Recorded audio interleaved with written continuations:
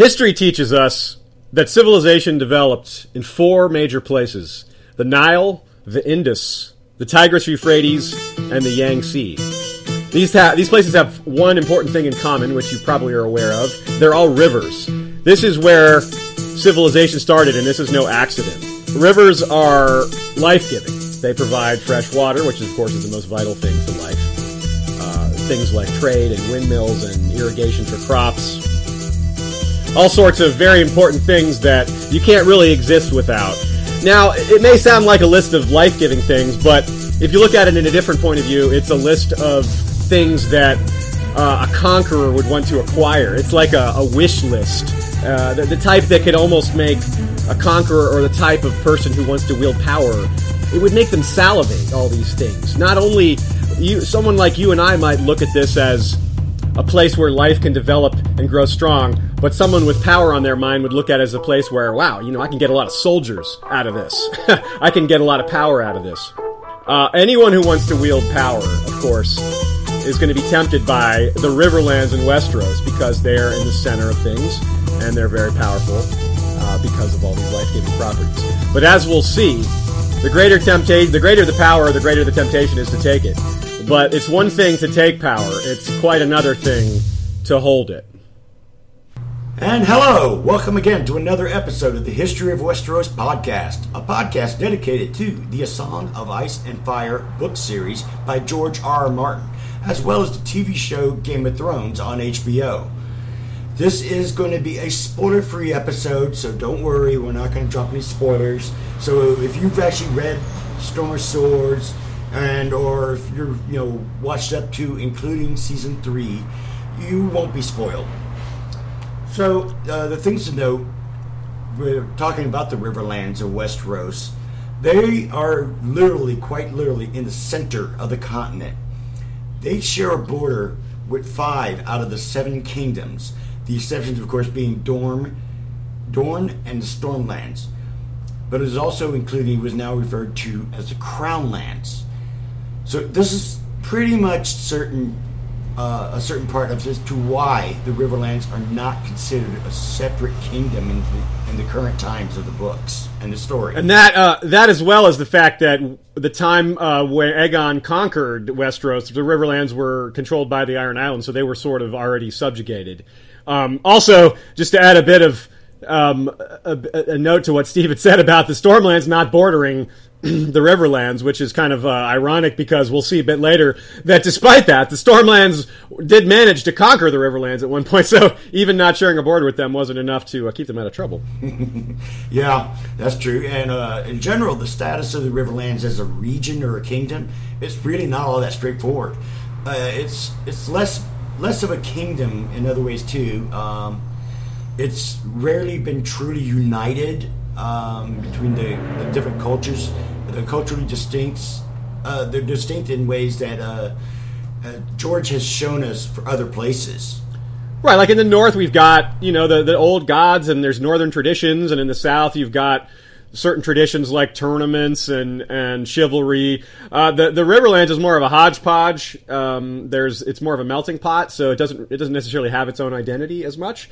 And that may make it seem less important, but we're going to show you throughout this episode and the next 2, as it turns out, that there's actually quite a bit to say here. And of course, being in the middle means there's lots of action and lots of drama and lots of things happening. So that gives us lots to talk about. With that in mind, we had, some as you may know, we tried to record this episode a little while ago. We had some technical problems and we had to start it over. But throughout that process, we learned a couple of new things to add to the notes, which is nice. But we also discovered that we just had so much material that our normal pattern of doing a history episode paired up with a plots episode where we do spoilers or non-spoilers and then we do spoilers isn't quite going to fit on this one, because we actually have so much material that we're actually going to have 3 episodes. So 2 non-spoiler episodes and then a spoiler episode later. This episode is going to take us through or up to and including Aegon's Conquest. We're not going to get past that too much. We're going to get up to about the time of when he finished conquering, the Riverlands, maybe not the whole of Westeros. And then in part 2, we'll go ahead and start dealing with more modern times, the past 300 years. And then with the spoiler episode, we'll talk about where things are at the end of A Dance with Dragons with the Riverlands and their appropriate characters, etc. So, without any further ado, let's get into it. The centralized location of the Riverlands, which we've already been harping on quite a bit in this early point, it means that they are more likely to be drawn into conflicts, quite obviously. We'll see throughout this episode, especially when multi-kingdom conflicts occur, the Riverlands are literally quite often caught up right in the middle of it. There's, if you have two factions going at it and the Riverlands are in the middle, well, of course they're going to be caught up in it. Lords of the Riverlands, more so than lords of other areas, have to bow to political expediency and factors that they may not like to bow to due to the fact that they're in the middle. They can't just... let's take the North as a great example of something that's more isolated. The North has managed to stay out of a lot of conflicts that have swept throughout Westeros because they're way up in the North. They're not necessarily going to be caught up in things that happen in the middle. Yeah, well, they're almost more isolated, I would say, right, as opposed to the other regions. There's all these natural borders that exist in other places that the Riverlands don't really have. So what we're going to be getting into is situations where sometimes a lord in the Riverlands has to decide what he's going to do, what side to take, partly based on who his neighbors are.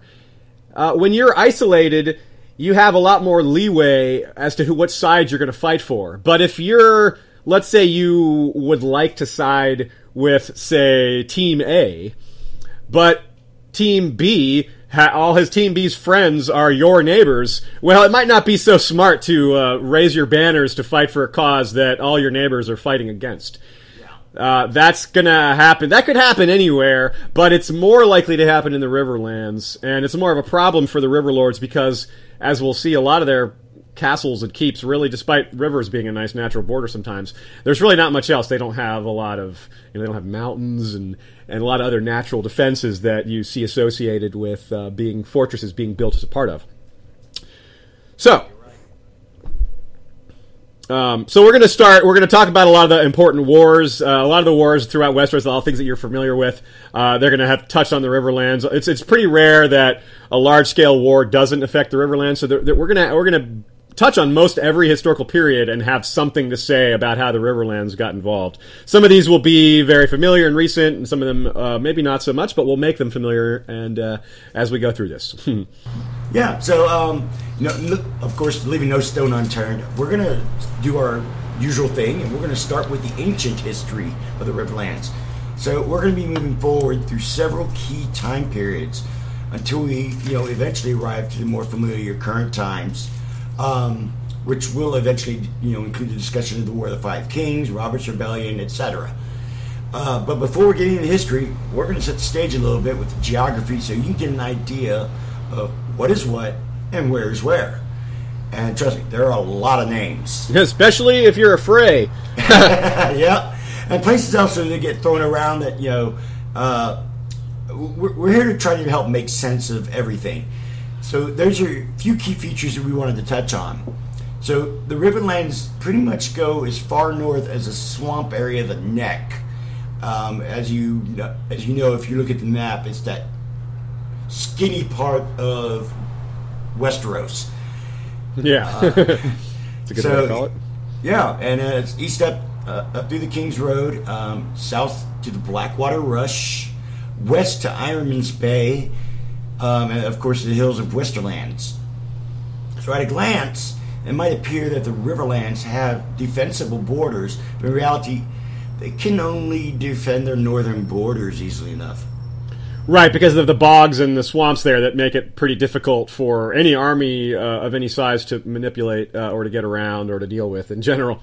But the Riverlands are interesting because despite all this, they have a lot of strategic value, as we talked about. We talked about the life-giving aspects, that those things have value, all the trade and the trade goods and the frankly, just the food. The food. I mean, there's just a ton of crops and fishing and that comes out of there.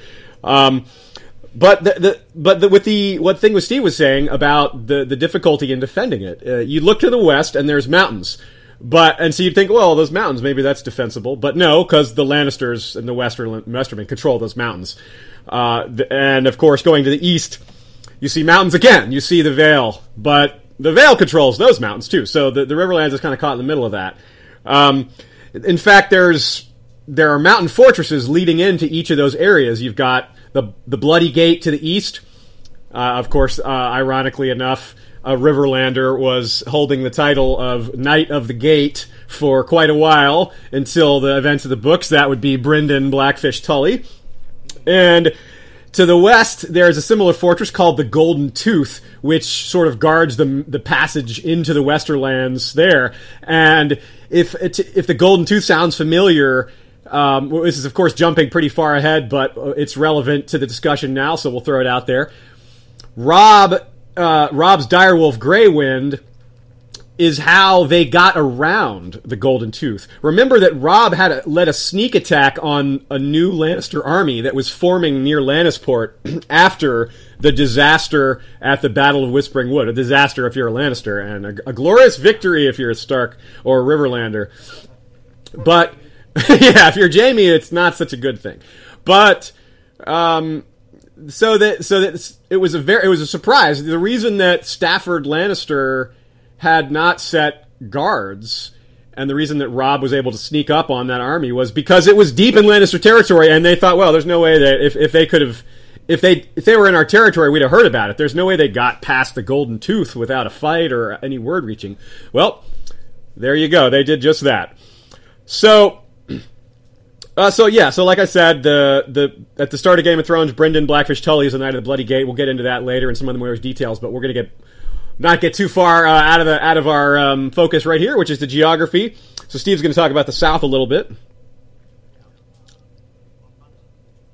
Just to mention, I'm really, really digging the actor playing the Blackfish.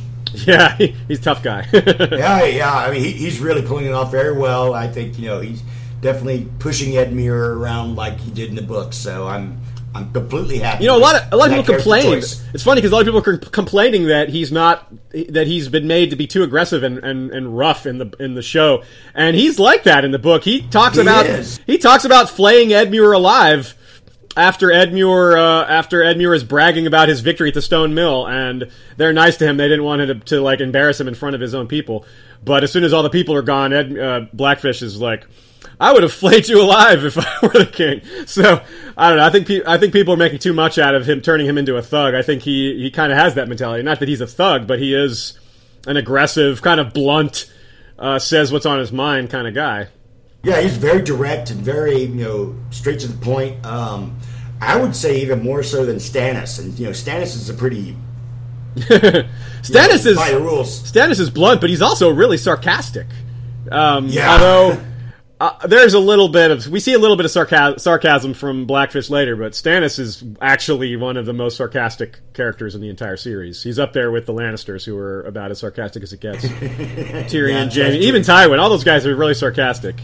So, oh yeah, and I love Charles Dance playing Tywin. I think he's possibly the best actor in the show for this season. I mean, going season to season, it's difficult to pick one for the whole show because people are more in and out. Maybe Tyrion would be the best for the whole show because he's the only one that's really in it the whole time, all 3 seasons. Because obviously Charles Dance is hardly in season 1 and etc. So yeah. Anyway, came midway season 2. But anyways, let's right. go back to yeah, but we're getting on a tangent, aren't we? This always happens. Yeah. All right. So back to the geography and stuff.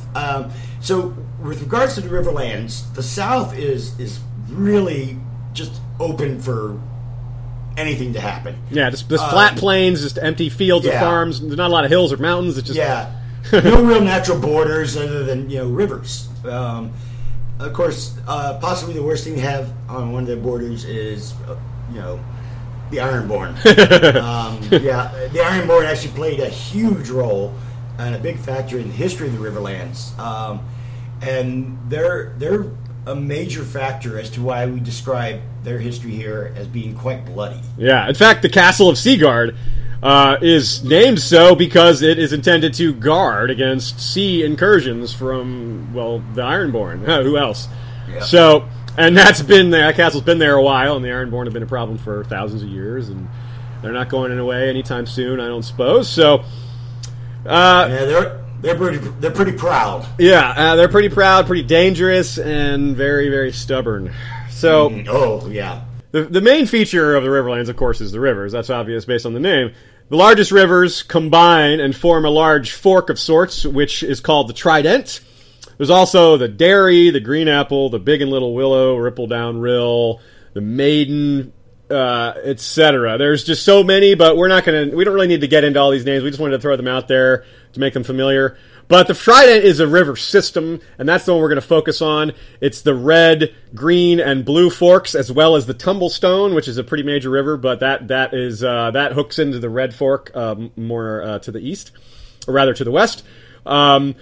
Then it all comes together near the Bay of Crabs and the city of Salt Pans, which empties out into the Narrow Sea eventually. And that's about where the Riverlands ends. The Blackwater Rush, which is another name that you all are probably familiar with. You certainly are familiar with Blackwater Bay, where the famous battle was fought, where Blackwater Bay has to come from somewhere, and it comes from the Blackwater Rush. The Blackwater Rush, as Steve said, is the southern border of the Riverlands. And like it says, it empties out. Of course, it empties into Blackwater Bay. Yep. So in the runs of the Trident, it actually takes 2 weeks to ride from the mouth of the Trident to King's Landing. So that's a decent little hike for people, riding horses and marching and whatnot. So the Green Fork runs northwest, parallel to the King's Road. Which is actually to the east, just a little ways off. The Green Fork's a really serious natural border. It's probably the most difficult of the three rivers to manage, especially if you're a guy with an army. There's really no way to cross it except near the end of it, where it meets with the other rivers at a place called, a little bit north of that is a place called the Ruby Ford, which is where you can one place you can cross, but to cross other than the Ruby Ford, you have to go all the way north to the Twins, which is somewhat close to where the Green Fork starts. So there's this huge swath of the Green Fork where there's no crossing except for at the no crossing at all. So this is part of why the Twins are so powerful, and part of why it was such an obstacle for Robb, which at the beginning of the outbreak of hostilities, it goes a bit to explain why he split his forces, and why he was able to do some of the things that he did with manipulating Tywin, and not just manipulating Tywin, but manipulating Tywin's expectations of how he would proceed. So, yeah, and there's basically only two ways. There's two ways basically to cross the Green Fork, and they're far north at the Twins, or near the Ruby Ford. So this explains a lot as to why Robb actually needed Walder Frey and his bridge.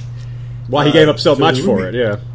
Oh yeah, he gave exactly. I mean, he was willing to marry himself off as well as Arya, taking a squire and all these other things. Yeah, I mean, it was a huge price for him.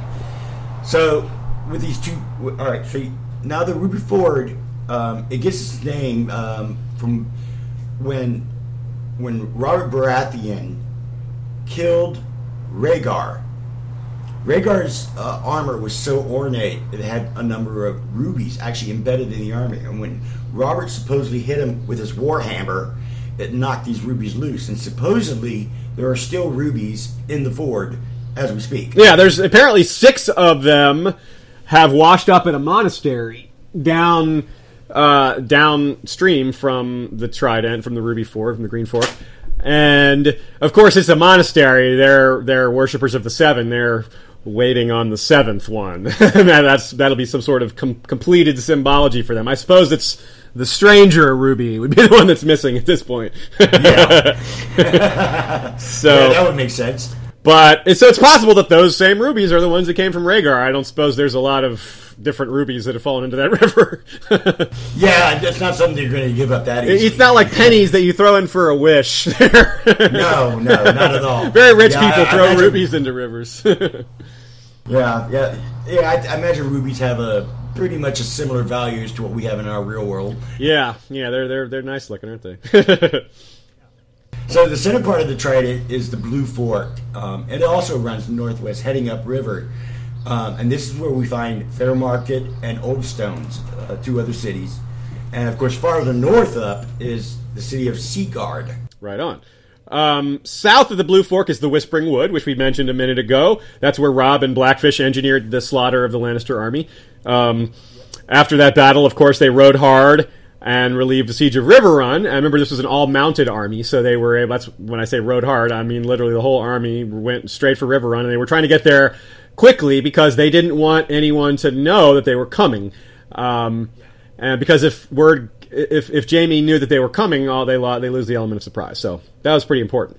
Yeah. And as we know... Yeah, strategically speaking, that makes total sense that you would want to do the surprise attack. Yeah. So that's why they did ride so hard. Partly, and of course it was hugely important to maintain the element of surprise, not only because surprise gives them an advantage, but because, frankly, they were outnumbered. If Jaime was prepared and ready for them and knew they were coming, it would have been about 8,000 men against...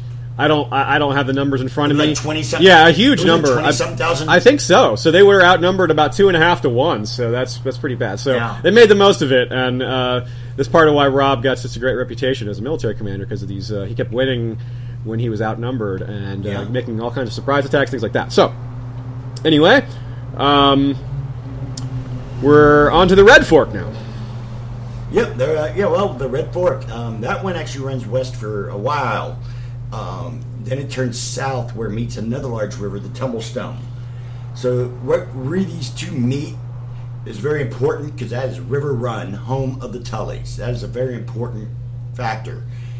Strategically speaking, it's probably the easiest defended area of the Riverlands altogether. Yeah, the castle itself is able to surround itself by water by manipulation of the waters around it. They have gates, and they can control that. So they can basically surround themselves with a moat that's not really a moat so much as an actual river. That's a lot better than a moat, because a moat just sits there. Moat doesn't have a current. This one actually flows, so it'd be difficult to, say, move cavalry across. Yeah. Now, unlike the Green Fork... Oh, I'm sorry. No, go ahead. No, I was saying, unlike the Green Fork, though, the Red Fork has several fords. And so there are multiple ways to get across it. Right. It's wide. It's a really wide river, and it's really slow, very slow moving. So that whole bit about the current, maybe not so relevant as it could be, but still, a current is better than no current as far as defense goes. Now this is... I imagine still marching an army of horses across would still be difficult. No doubt. So... We're told that galleys of 18 oars, now that's 18 oars per side, probably 2 men per oar, maybe just one, but possibly 2, that galleys of this size can exist on the Red Fork. So these aren't little skiffs and riverboats. These are major, pretty sizable boats they're going up and down this river. So if you remember the scene... Which means it's pretty big. Yeah. If you remember the scene where Brienne and Jaime and Sir Cleos are fleeing down the river in that skiff, and Brienne performs some heroism there by climbing that cliff and dropping rocks on that ship, you'll remember that ship, that river galley, had rowers. Brienne's, one of the rocks that Brienne drops, or actually she drops that one large rock that breaks in two. You hear about one of the rowers having his leg broken by that rock, and it punching straight through the bottom of the hull. So, pretty important, pretty major. It's not just this is not a small river. Is kind of the point we're trying to get across here. And the other forks are similar in that size. So, anyway. So, and of course, with fords, Steve mentioned that there are lots of ways across on the Red Fork. Kind of easy to get the Red Fork and the Ruby Ford confused there, but they're not. They're not very that similar. So, fords are inconsistent.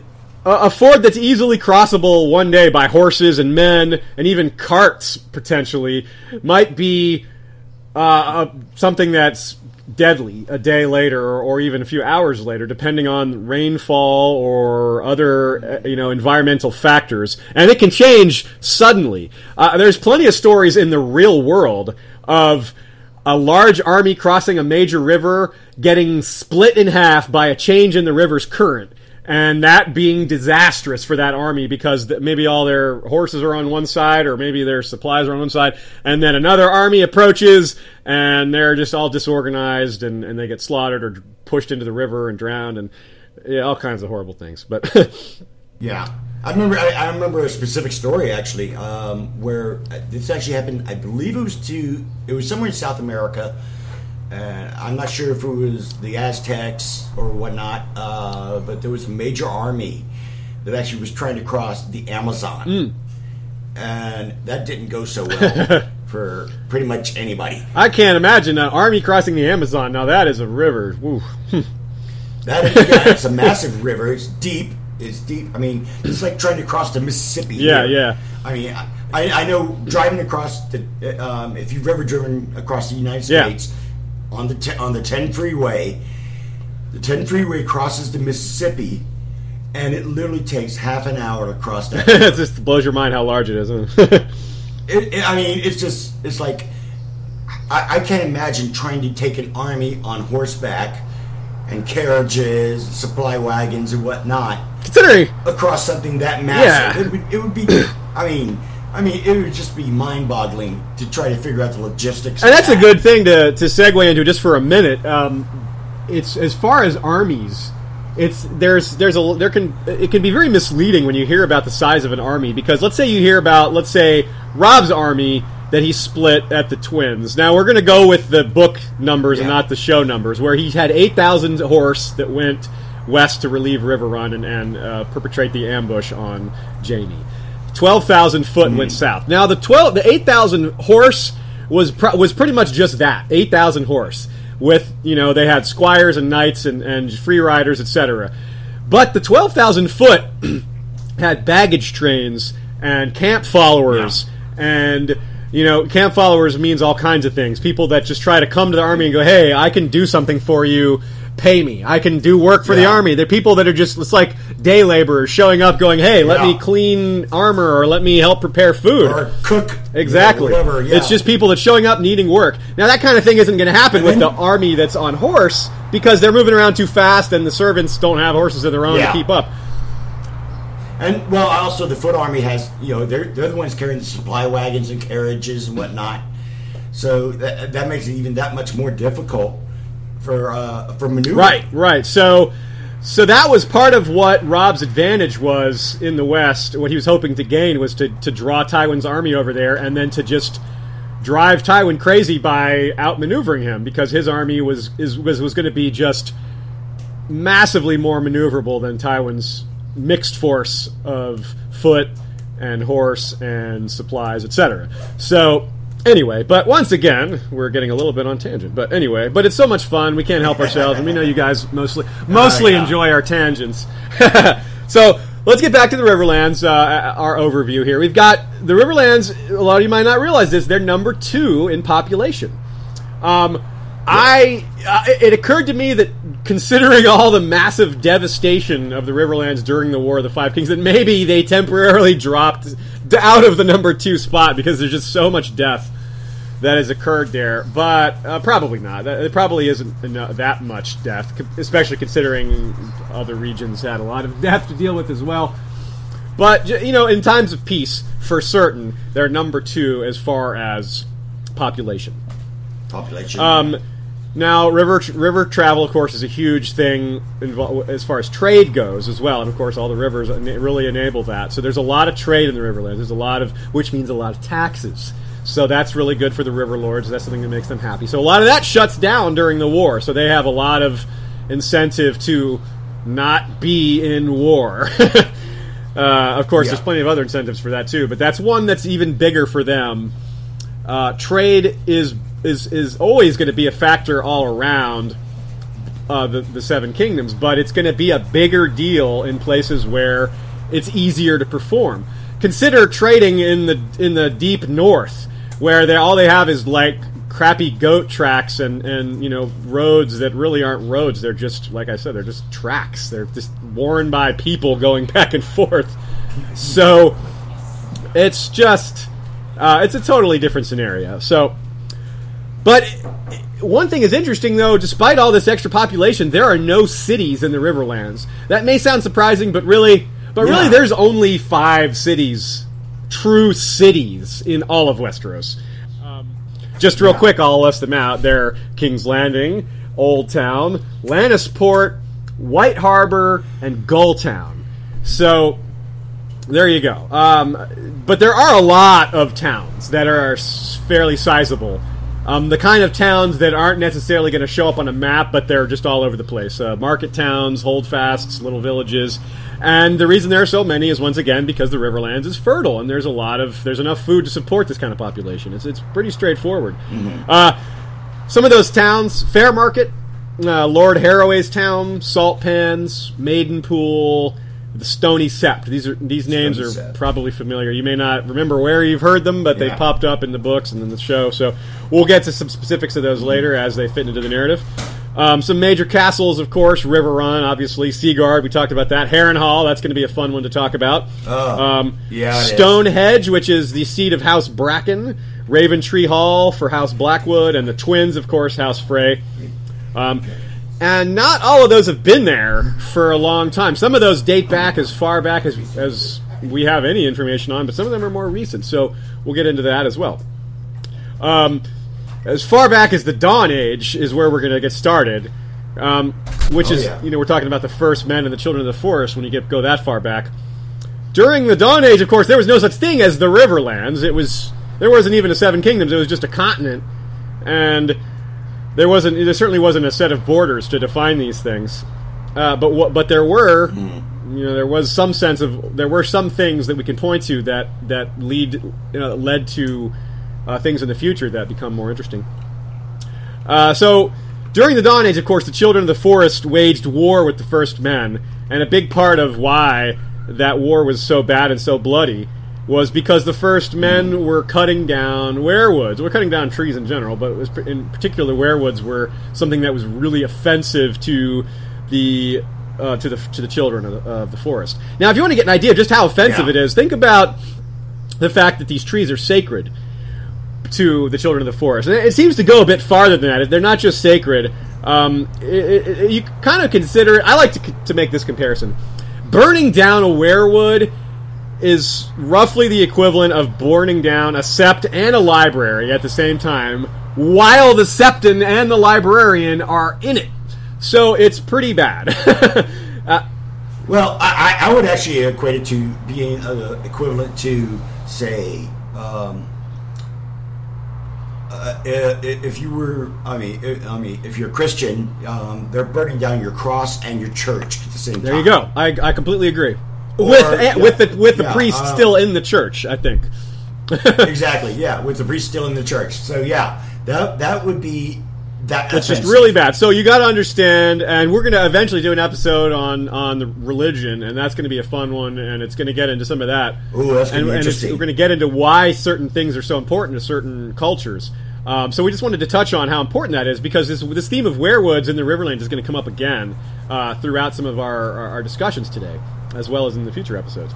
But so this is not just a war; it's also an existential crisis. The Children of the Forest are not only fighting against an enemy that is out to conquer them, but it's sort of they were out to not only conquer them, but sort of exterminate them and destroy their religion and their history all at the same time. So you can understand why it was just so bloody.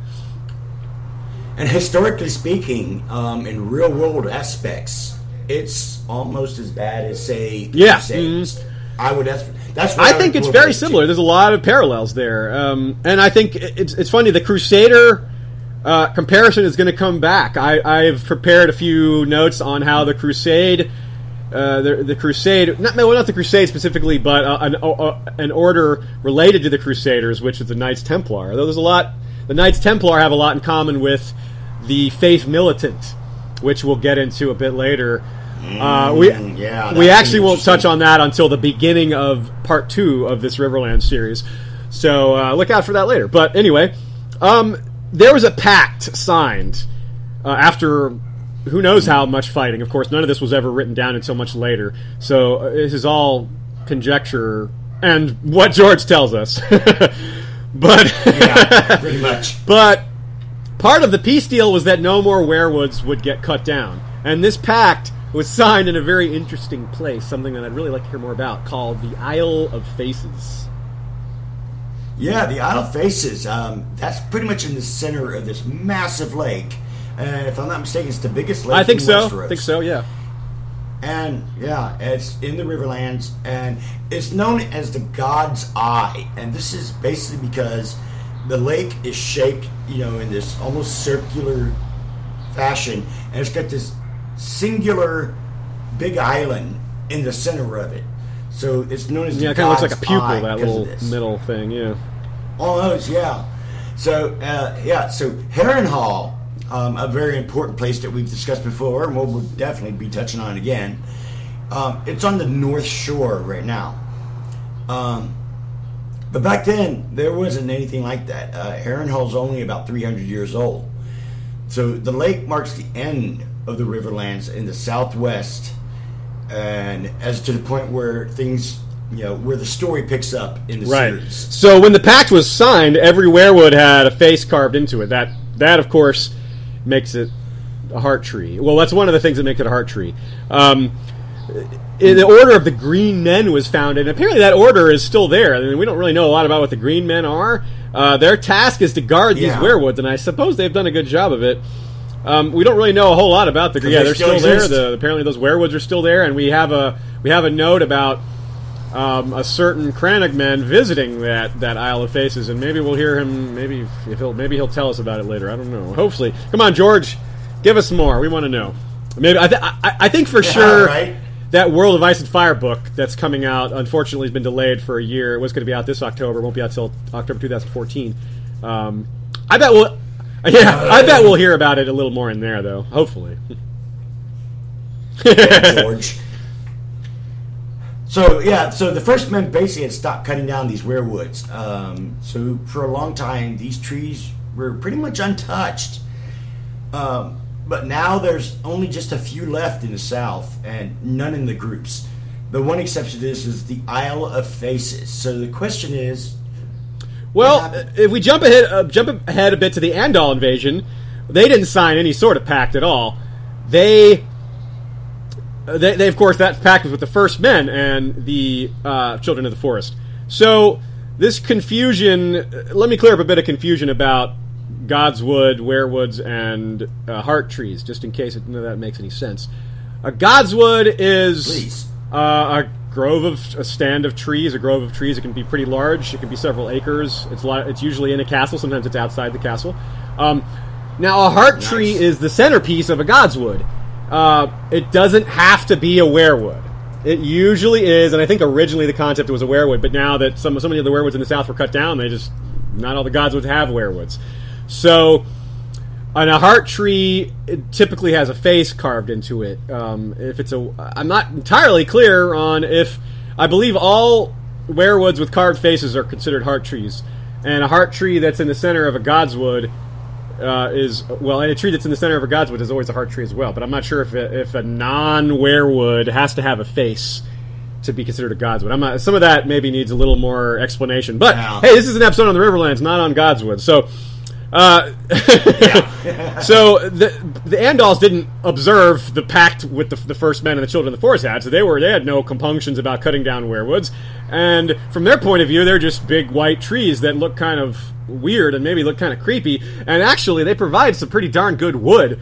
So from their point of view, maybe it's just kind of sensible to cut these things down, but from another point of view, it was kind of evil.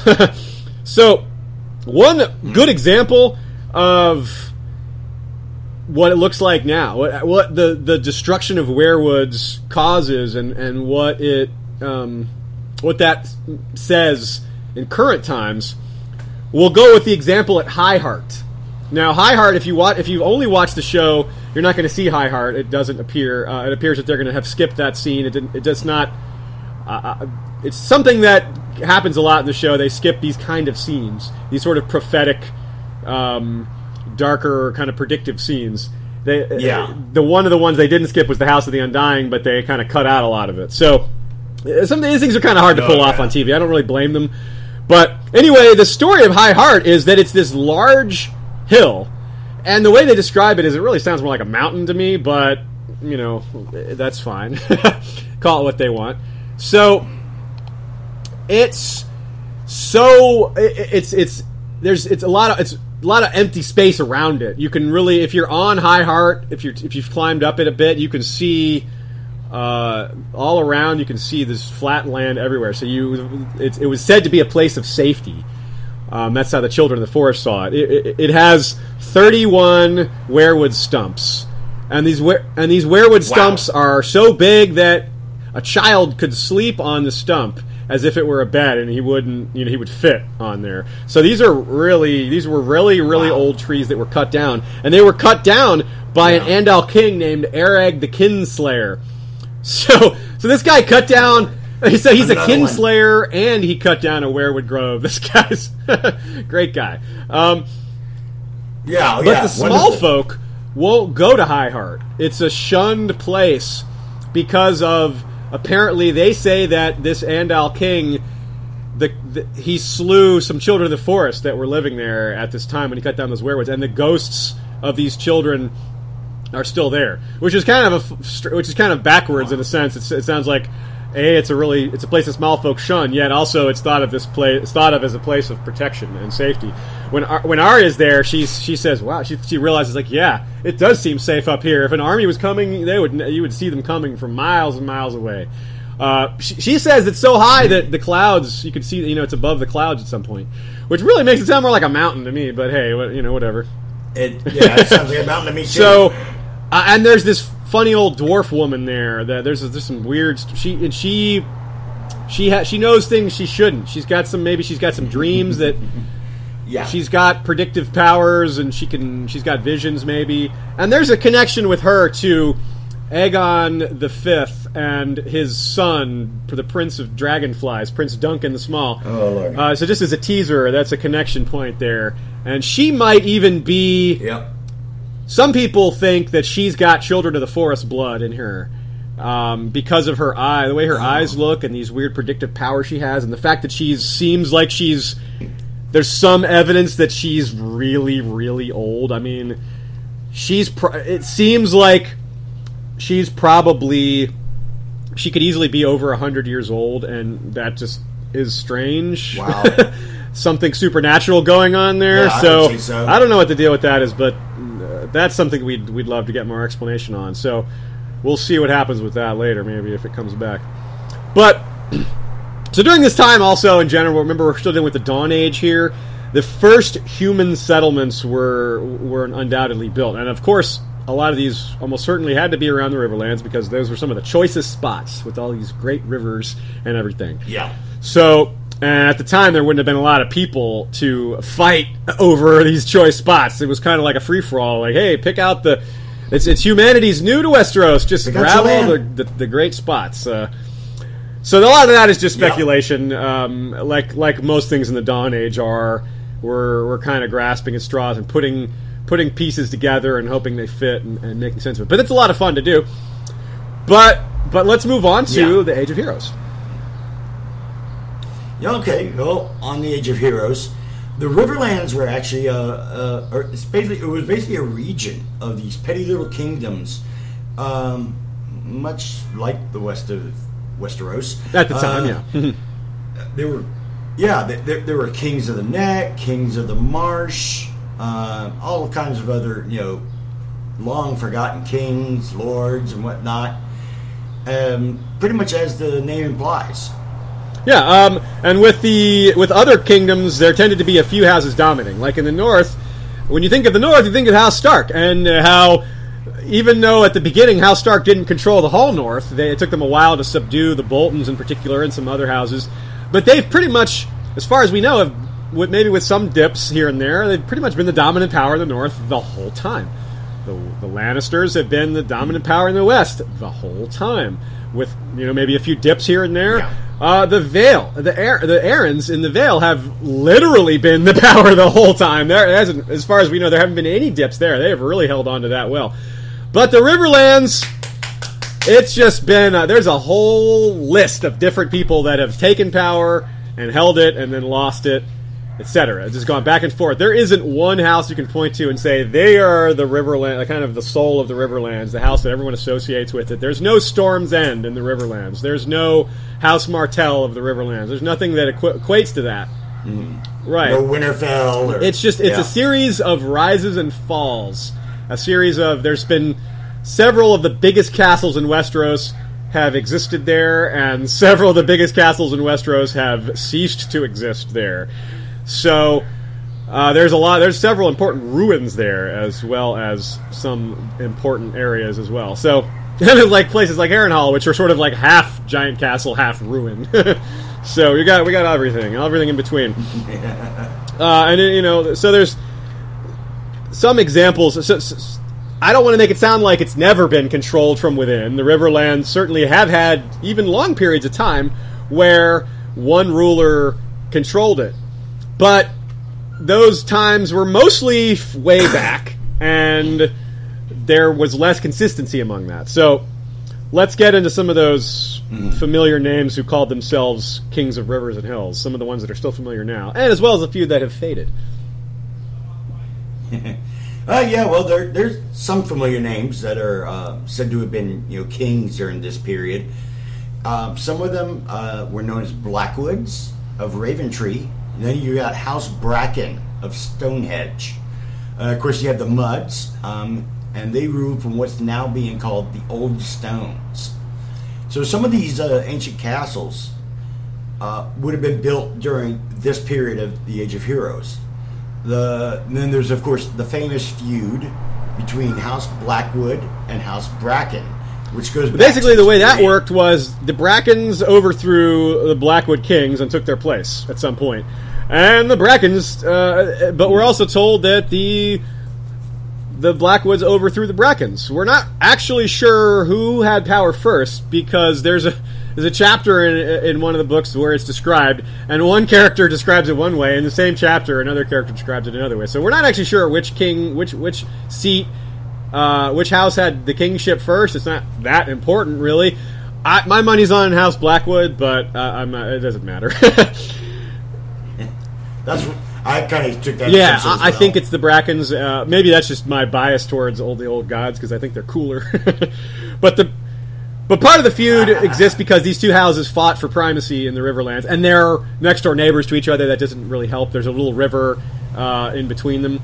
I think it's the Blue Fork. I forget, but it's not a massive barrier in this case for them. So they've fought back and forth quite a bit. Yeah. One other thing that made the feud worse was that the Blackwoods, being a really old house, started off as worshipping the old gods. The Blackwoods and Brackens both worshipped the old gods at this time, of course, because the new gods, the Seven, hadn't been introduced until the Andals came. But at some point, the Brackens switched to the new gods. This wasn't in the Age of Heroes, mind you. This would have come later, of course, during the Andal invasion. But we're trying to outline all the different things that has made this feud not just start, but what kept it going. So this was a pretty major point of contention, that the Brackens abandoned the old gods to switch to the Seven. So that one thing that they had in common, their religion, was now something that they could, kind of maybe meet in the middle on. Now that wasn't even there anymore. Now they're just on the opposite sides of religion as well. In more modern times, only about 100 years ago, there was a tournament where Otho Bracken, known as the Brute of Bracken, well, this is how he got his name, the Brute of Bracken, really. He killed Lord Blackwood in a tournament with a blow to his face with a blunted weapon. So, you gotta really... these guys are wearing castle-forged steel. This is a heavy armor protecting, and he just, one blow to the head kills him. That's pretty vicious. This was bad enough that a Bracken killed not only a Blackwood, but the Lord Blackwood. And it got worse because not long after the Bracken heir died, and Lord Bracken was old and dying, and Otho became his heir. So not only it would have been bad enough for Otho to inherit, but the Blackwoods had a lot of time while Lord Bracken was slowly dying to sit there and realize that this guy's going to take over. They had a lot of time to sit there and stew over it, and like, this guy that killed our lord is about to. We gotta do something about that. So another feud developed, and Brackens and Blackwoods were killing each other. Unfortunately, at the time, the guys supposed to keep them in line would have been their overlord, Lord Tully. It would have been his job to keep them in line and to keep them from fighting. Unfortunately, he was an 8-year-old kid, so maybe not the most capable of keeping order at the time. But the most famous Blackwood-Bracken feud relates to the time of Aegon the Unworthy, and it set the stage for the Blackfire Rebellions. By itself, these two didn't start the Blackfire Rebellions; they were just two of the key players. But their feud, of course, really made the Blackfire Rebellions more interesting and really pitted these two against each other. And this whole time period keeps coming up, and I think there's a good reason as to why. But we'll get into that. No doubt. It's pretty much almost every episode we somehow get into the Blackfires because they just deal. It just always comes back to them somehow. So it'll just be a matter of whether or not the story gets into them a lot. So now, they haven't even been mentioned at all in the TV show yet, but we'll see what they do. Aegon IV took a Bracken mistress at one point and fathered Aegor Rivers, who eventually became to be known as Bittersteel, one of the key backers of the Blackfire Rebellion. Daemon Blackfire's probably number 2 guy, or number 1 guy, depending on how you look at it. Well, we covered Bittersteel quite extensively in a previous episode where we talked about how he became the leader of the Golden Company, a bunch of sellswords, and the Golden Company, and just. I mean, to this day, they still honor Bittersteel. So he's a big deal. And then, but Aegon, King Aegon set aside his Bracken mistress eventually, and of course, because he had such a flair for the dramatic, his next mistress was a Blackwood. So he set aside a Bracken for a Blackwood, and that, of course, did nothing to help the old blood feud. And the product of this the product of this relationship was Brynden Rivers, a.k.a. Bloodraven. And, of course, Bloodraven and Bittersteel, as we talked about in another episode, also fought over another one of the great bastards, Shiera Seastar. They both were in love with her, and they both fought over her, and it just made the whole conflict even deeper and more interesting. But, all that aside, the Brackens and the Blackwoods did both fight for Robb Stark. They both signed up to be his vassals. They were... Because remember, we hear the term King in the North, and not King of the North, because he's King in the North. He's actually King of the North and the Trident. That's like his official title. Because... that's one thing strategically from Robb's point of view that's kind of difficult. The North is easy to defend, but the North wasn't his whole kingdom. The North and the Riverlands are his kingdom, so that's a pretty big deal. Whereas as far as the North is really defensible, the Riverlands are not. So he kind of bit off a lot there with that, with incorporating them into his kingdom. But they fought for him. He's not going to Robb's not the kind of guy that's just going to say, you guys are off on your own. But let's talk a little bit about the Brackens and the Blackwoods a little more specifically. House Bracken has a flaming red stallion as its sigil, and we do not know their house motto, but a horse is a horse, perhaps? The red stallion is symbolic of their position in the early days, which was as horse breeders. They were reputed as horse breeders. This is part of why I think the Blackwoods were probably kings before the Brackens. It doesn't seem like horse breeders are, the stuff of kings, but so it seems like something they kind of graduated to. They kind of climbed the ladder to get to that point, rather than, hey, we're the horse breeder kings. That doesn't seem right to me. So, But it's important to note that the first men brought horses to Westeros, so it could be that the Brackens were breeders of horses back wherever they came from before they migrated to Westeros. So it's possible that ladder climbing happened way back. So they were actually that powerful, and the sigil was just some sort of holdover to a distant path. Yeah, and that makes sense because House Blackwood, they still keep the old gods as their faith.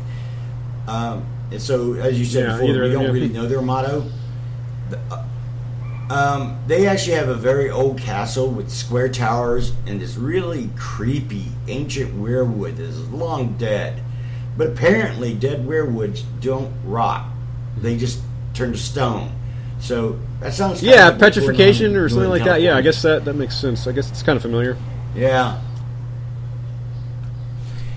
So ravens actually come in huge numbers to this tree. I mean, like it's just like a cloud of them, and they've been doing every this night apparently at dusk, years. I guess. Yeah, and they come in, they nest, drop lots of bird droppings all over the. Don't stand under that tree. I wouldn't want to park my. Yeah, I wouldn't want to park my car under there. So the funny thing is, after all these feuds between these two houses, these peace deals were actually made, and many of those peace deals involved marriages. So, long story short, every Blackwood is a Bracken, and every Bracken. They're all kinslayers, and their curse is that they have to fight each other forever. So it's a vicious, never-ending cycle. So we come to House Mud. One of the other ones Steve mentioned was House Mud, which was actually, at the time, probably more, and for much of that ancient history, was more important than the Blackwoods or Brackens. But they're extinct now, so they have ceased making history. There are a few of the tidbits about them, though. We know a few important things and some fun things. They were the last ethnically first men house to rule the Riverlands, and they ruled it apparently for potentially as long as 1,000 years, which would probably be the longest period anyone ruled the Riverlands. Now, of course, as always with these old time periods, these date ranges are not to be taken literally because no one was there to write that stuff down. So really, these are just fun numbers to throw out there and to think about and to fire the imagination. But don't cling to them if you're getting into a debate with somebody about the real numbers. Because I know you guys do that all the time. That's what you do with your spare time at work, around the water cooler.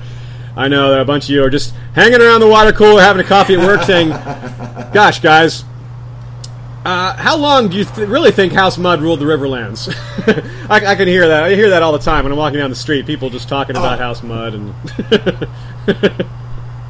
yeah, I've heard on the train and walking. It really gets old.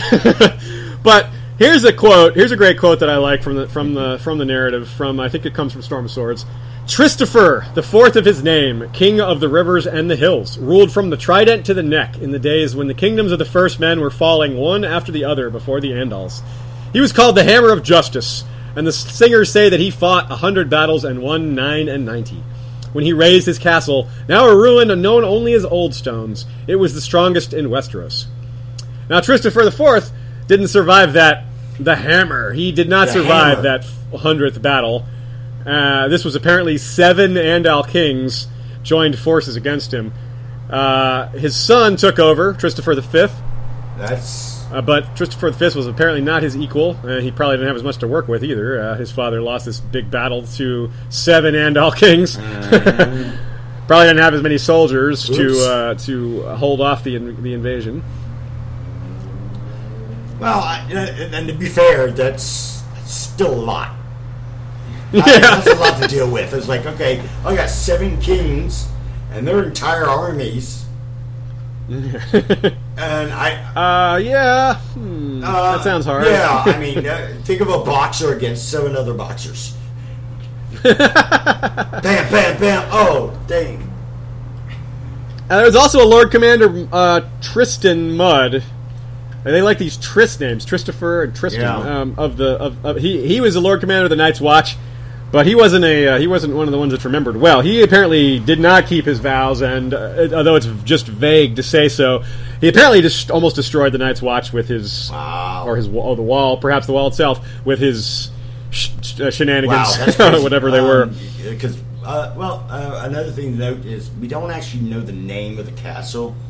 from which, House Mud ruled. It was probably the local small folk who actually named it Old Stones. But in any case, that's what it's called today. So the thing about the Old Stones, it lies right there at the confluence of the Blue Fork. So much of the castle is gone. It doesn't exist. Many people have carried off the stones to make new structures, maybe even souvenirs. Who knows? I got an old. Hey, yeah, look, it'd be the equivalent of saying, "Look, I got a stone from the Twin Towers from 9/11." Yeah, or the Berlin Wall. Berlin or Wall, something yeah, like I know. That. Yeah. I know a number of GIs that actually have stones from the Berlin Wall. Oh, cool! That would be a nice souvenir. We catch a glimpse of Old Stones in the center of what, this is a direct quote, in the center of what once would have been Old Stone's yard, a great carved sepulcher still rests amidst a stand of ash and high grass. The lid is carved into the likeness of a man whose bones lay beneath it.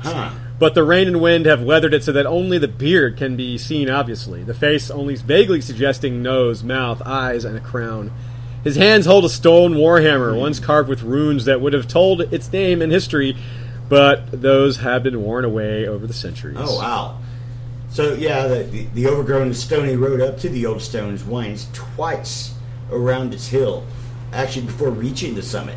So, beneath the ruins, the lower slopes of the hill are quite thickly forested.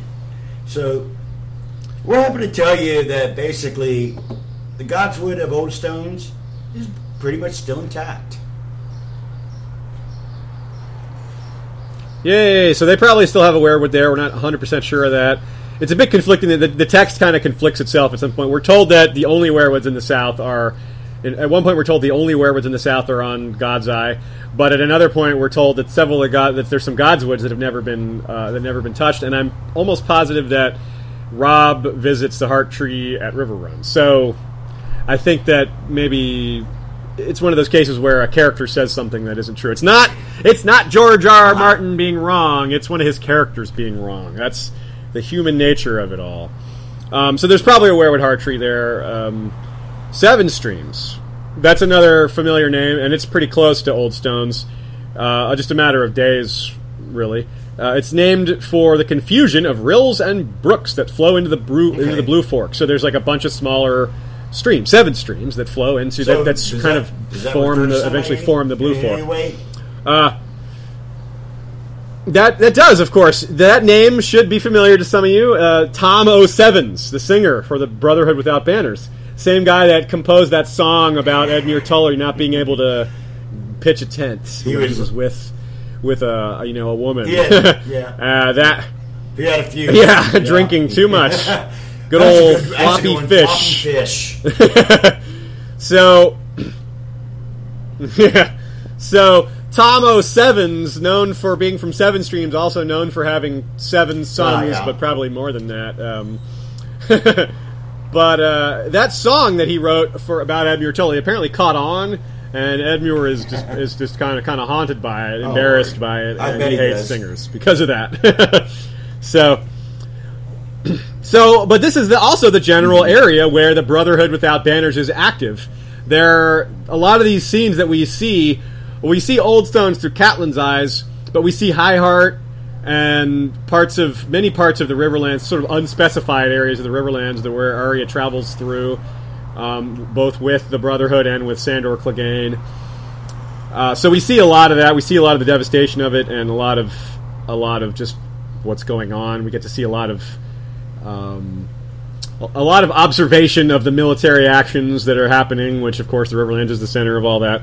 But we're going to do an episode eventually on the Brotherhood Without Banners, probably not specifically on them, on outlaws in general. There's a couple other outlaws that we want to talk about, but they'll be the focus of it probably. They'll be at least half of it, maybe, I would think. I say that, but once we get into the research, it may not work out that way. There may be a lot more.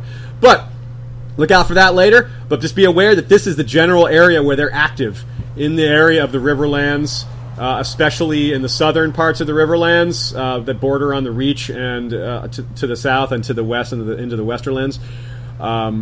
But they've got a pretty wide range. They're because of course they're trying to protect the small folk. They're trying to feed the small folk, and the small folk are all over the place. So you can't just you can't be in one spot to do something like that.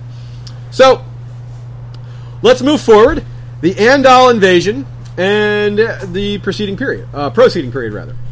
So the First Men were still around. There's still plenty of First Men blood out. It's not like the Andals went on a war of genocide to wipe out the First Men. It was more a case of gradual combining of blood, whereas the Andal houses were more powerful and typically married into First Men houses and kingdoms, thereby sort of Andalizing them in the sense of a kind of a gradual ethnic takeover rather than just some sort of ethnic cleansing or genocide, something along that ways. Also, it was very gradual to the point where, pretty much not all, but most of the old houses can be said to still have First Men blood in them, but nothing as pure as the Starks, for example.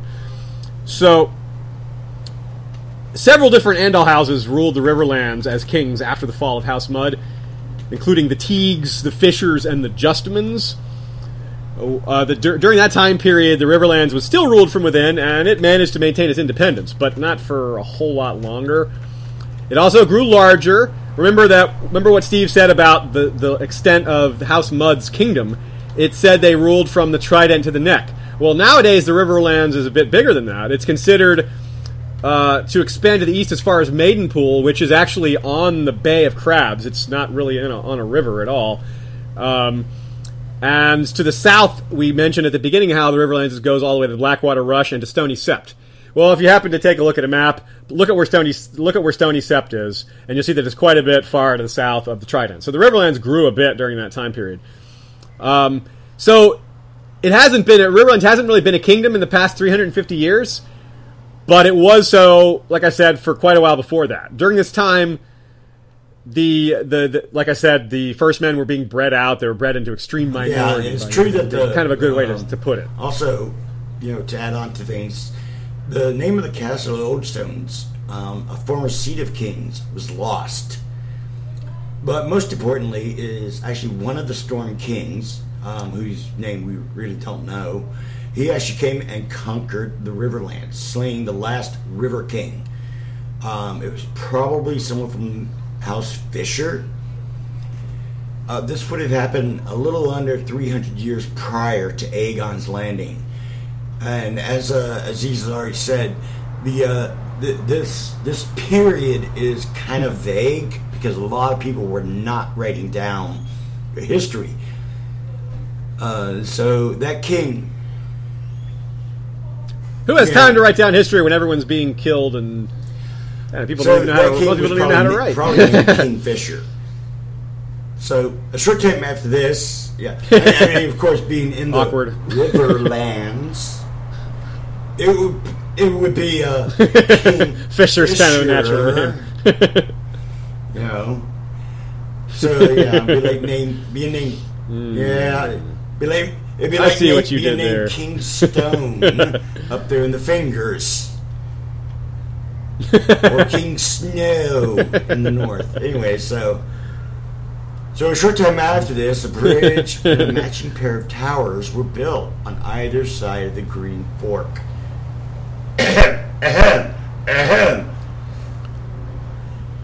Well, these the phrase upgraded, bleh. And they became the twins. And that's a very, very big strategic point. Especially for Robb during his little campaign during the War of Five Kings. So at some point, the Freys came in, and for some reason, they wanted this breed a lot. I mean, they make rabbits look silly. Very fertile. They're like, I mean, Walter Frey has like 30. 21 sons and 19 daughters, or 18 daughters, I think. Although maybe they're not all his. There's some evidence, perhaps, that one of his own grandsons is impregnating his wives. But you'll have to check out our episode on House Frey. So for more of that. They got their own episode. They got their own. And see if you can see. Yeah, it was an experimental format that we don't really do anymore, but it's half spoilery and half non-spoilery, so be aware of that. But we go into a lot of detail with the Freys and their family tree and how they formed and the political ramifications of their existence and all that. So it's good stuff if we don't mind tooting our own horn. Walder Frey is just quite the character. It's one of those guys you love to hate, no matter what.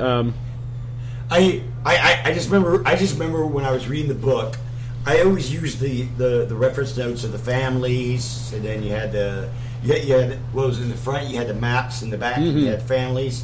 And when I think it was Storm of Swords when it came out, that's the one that had the phrase, and it was like and I was like, oh my god, are you kidding me? It was really confusing. Oh, it gave me a headache. Us recording that podcast was quite something. We just had to keep figuring things out, and it was like all these people named Walder, and it's nice. Yeah, there was like it really felt like an accomplishment. Getting all that straight, it really felt like an accomplishment. I felt like yeah, I agree. Felt like we deserved some sort of reward for that. But we should. An interesting note, I've never seen anyone else mention this. I think this is a discovery that's unique to us at the History of Westeros podcast here.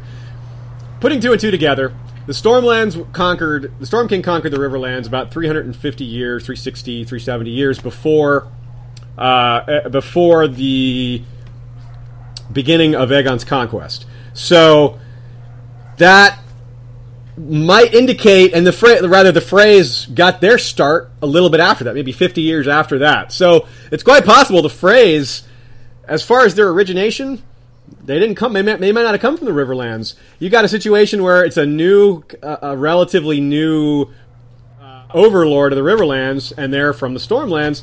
So quite possibly there was some new. The Freys originate in the Stormlands. They were a house that did some great service either during the conquest or shortly thereafter, and the Storm King rewarded them with new lands and titles.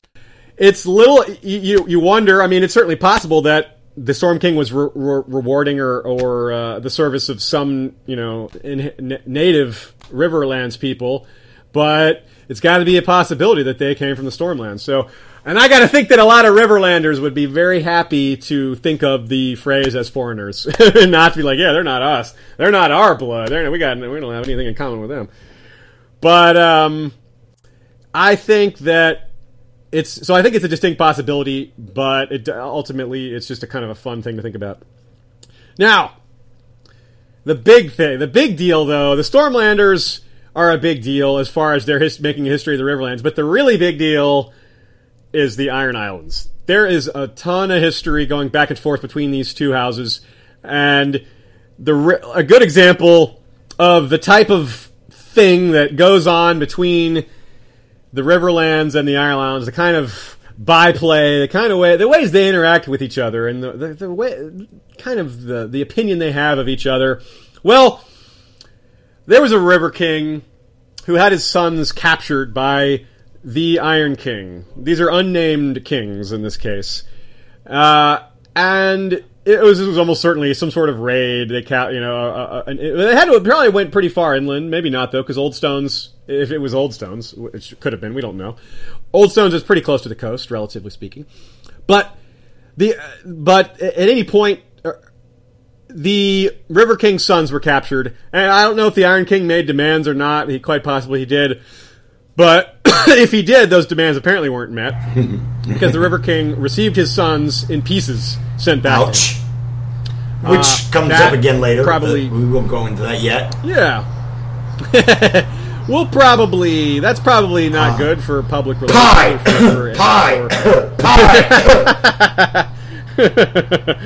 So, I want some pie! The Ironborn... Steve wants some pie. So, perhaps 60 years before Aegon's landing, Iron King Harwin Hor, that's Hoare, or Hwhore. Just make sure we're not cursing. No, we would never do that.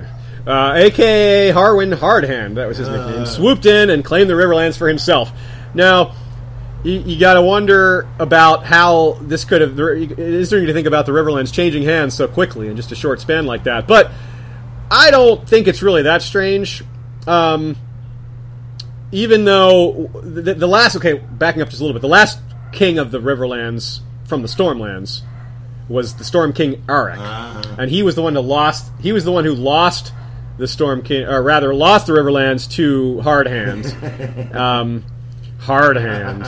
That's a funny name, isn't it, Steve? Well, it doesn't sound like he's much of a decent, fine, friendly ruler, does it?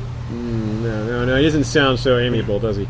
But it's interesting to think about how the Ironborn could really dominate the Riverlands like this. It's unusual for them. Their history is all full of raiding and taking and running. And even when they were at their most powerful, when they held sway over the west coast of Westeros, they didn't really control that far inland. So controlling the entire Riverlands, which they did during Harwin's time and for the next 2 generations, is really out of the ordinary for the Ironborn. And it maybe indicates that they were at the time they were moving out of their old style of, the old way. They may have been trying to become more traditional conquerors and rule their captured territories rather than just constantly take from them and go back home and come back later and take more and etc. This back and forth of raiding and reaving.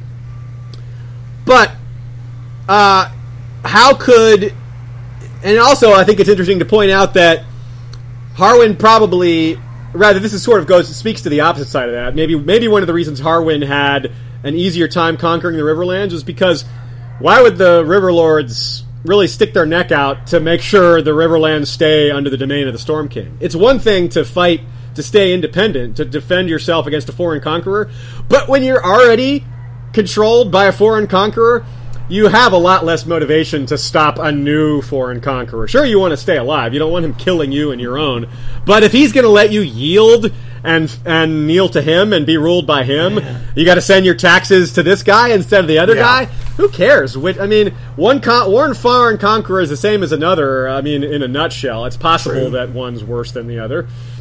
But you're still doing it.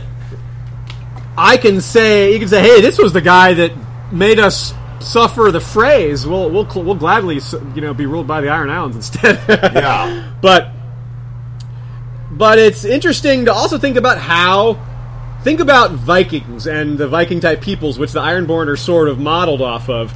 They were really powerful, and one of the things that gave them such a far reach was the technology of their ships. Their ships had such a shallow draft that they could take it from sea, ocean, up river. And they could use the rivers allowed them to reach far inland and do all kinds of damage deep inland because the rivers would reach far in. Well, even though we're talking about the Riverlands here, you would think that would be a factor here. It's not. The rivers all start west and head east, emptying out on the west coast. Or on the east coast, rather. So there are no ways in from the Ironman's Bay west. By river. They can't sail into the Riverlands from the Ironman's Bay. They have the only way to get upriver from the west coast of Westeros is to go all the way south to the Mander. I was about to say. So they can do that. They can do that in the Reach, but they can't do that in the Riverlands. All the rivers flow west to east, so there's no way in for their longships. So I wonder what they were doing to keep the Riverlands in check. Possibly they built ships on the rivers and started enforcing their rule on these rivers, but they weren't bringing longships over from Pike. They weren't bringing longships over from the Iron Islands or any sort of ships over from the Iron Islands because there was just no way to do that. So that's something really interesting that I had never noticed until we really started researching this. That's just not something that was possible. So maybe Harwin was a really strong king, though. Maybe he was just kind of a really unusual Ironborn. He had more of a talent for administration and ruling a large-scale empire of sorts. It wasn't truly an empire, but 2 kingdoms is pretty big. Certainly considering what the Ironborn are used to doing. That's kind of so. I like to think about that and wonder. It's also possible that maybe the Storm Kings were just lax. They were in a period of not being able to hold on to that much territory, as Stormlands would have been encompassing the whole of the Riverlands, probably part of what's now the Crown Lands. So that's a pretty difficult thing to administer, and maybe the king that maybe King Auric just wasn't up to the task of his predecessors. Yeah, and it should be clear that his name Eric is spelled A-R-R-C-K, if I'm not mistaken. Or E-K, yeah, E-C, I think. A-R-R-E-C, I think. Auric, yeah. I think that's it. So Harwin ruled the Riverlands for a time. Mm-hmm. We don't know the name of his son, but his son took over and was king for a while. But we've all heard of his grandson, Harren the Black, who undertook a project that perhaps, if circumstances had been different, would have enabled the Iron Islands to continue to move out of this raiding culture. They were building this great castle to dominate the Riverlands, to rule it. And this castle, of course, was known as Harrenhal. So, Harrenhal. Let's get into Harrenhal. Harrenhal. Dun, dun, dun, dun. It deserves an intro. Yes, it does. So, Harren the Black beggared the Riverlands in order to fund this monstrosity of a castle. And, of course, this didn't help. Yeah. The people couldn't have liked this guy as a ruler. He sounded like he just was willing to do anything to get this castle built. He didn't care about who he hurt or what environmental damage he did. This whole thing, this whole project was a disaster waiting to happen.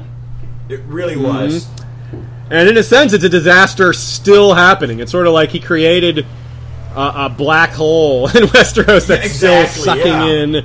It's still sucking in resources and lives, and it's the site of people think it's cursed and all this. Even in the books, Arya makes comments about, okay, this isn't right. Yeah, something's not right here. So, he really had this huge ego about this castle. He wanted it to be the biggest castle in Westeros. He wanted it to be, to stay that way. So he didn't just try to, what's the biggest castle in Westeros? Well, let's build it a little bit bigger than that. No.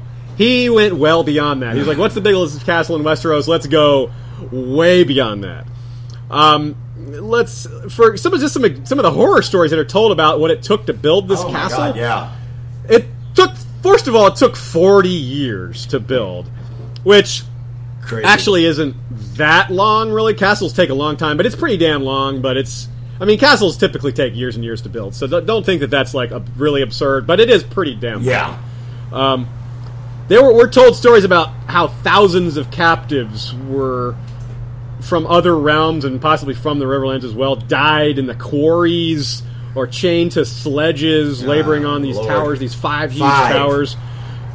We're told that people died of heat exposure and of extreme cold.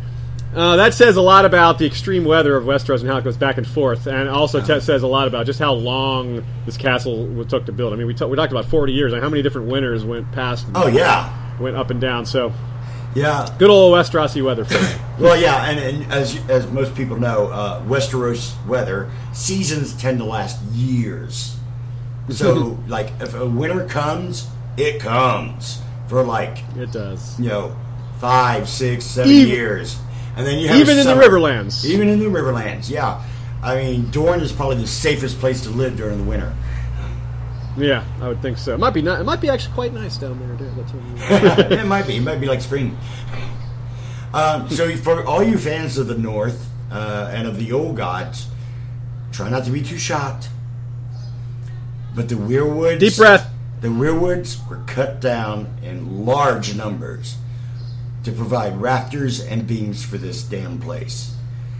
If Westeros had an EPA, I'm sorry, but they would have considered Harrenhal to be some sort of, Nazi type establishment. the worst kind of guy. Yeah, he literally enslaved people to build this establishment. So that just creates another small mystery. Which is, Harren cut down, he had no compunction about cutting down weirwoods to build these rafters. Mm-hmm. But let's go back to something we talked about earlier for a minute. We pointed out that weirwoods in the south were pretty scarce. And they're certainly scarce by this time. Most of the weirwoods were gone in the south well before Harren came along. because the Andals were cutting them down plenty. They didn't sign any pact with the children, and even if they had, well, the children are largely gone. Who's going to enforce it? So what we have is a situation where Harren has some werewoods really nearby that he just didn't.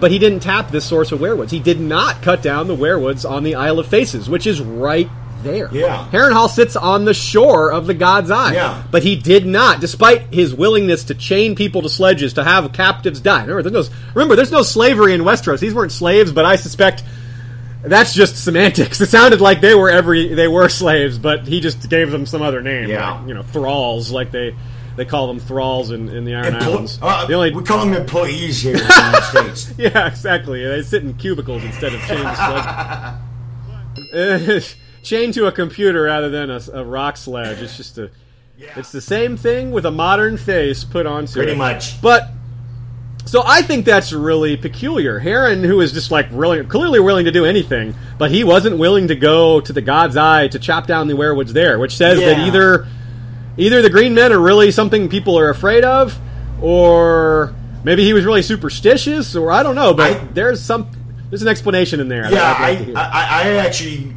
lean towards the fact that he was probably superstitious. That's how I feel. I just, I'm not saying that I have any proof.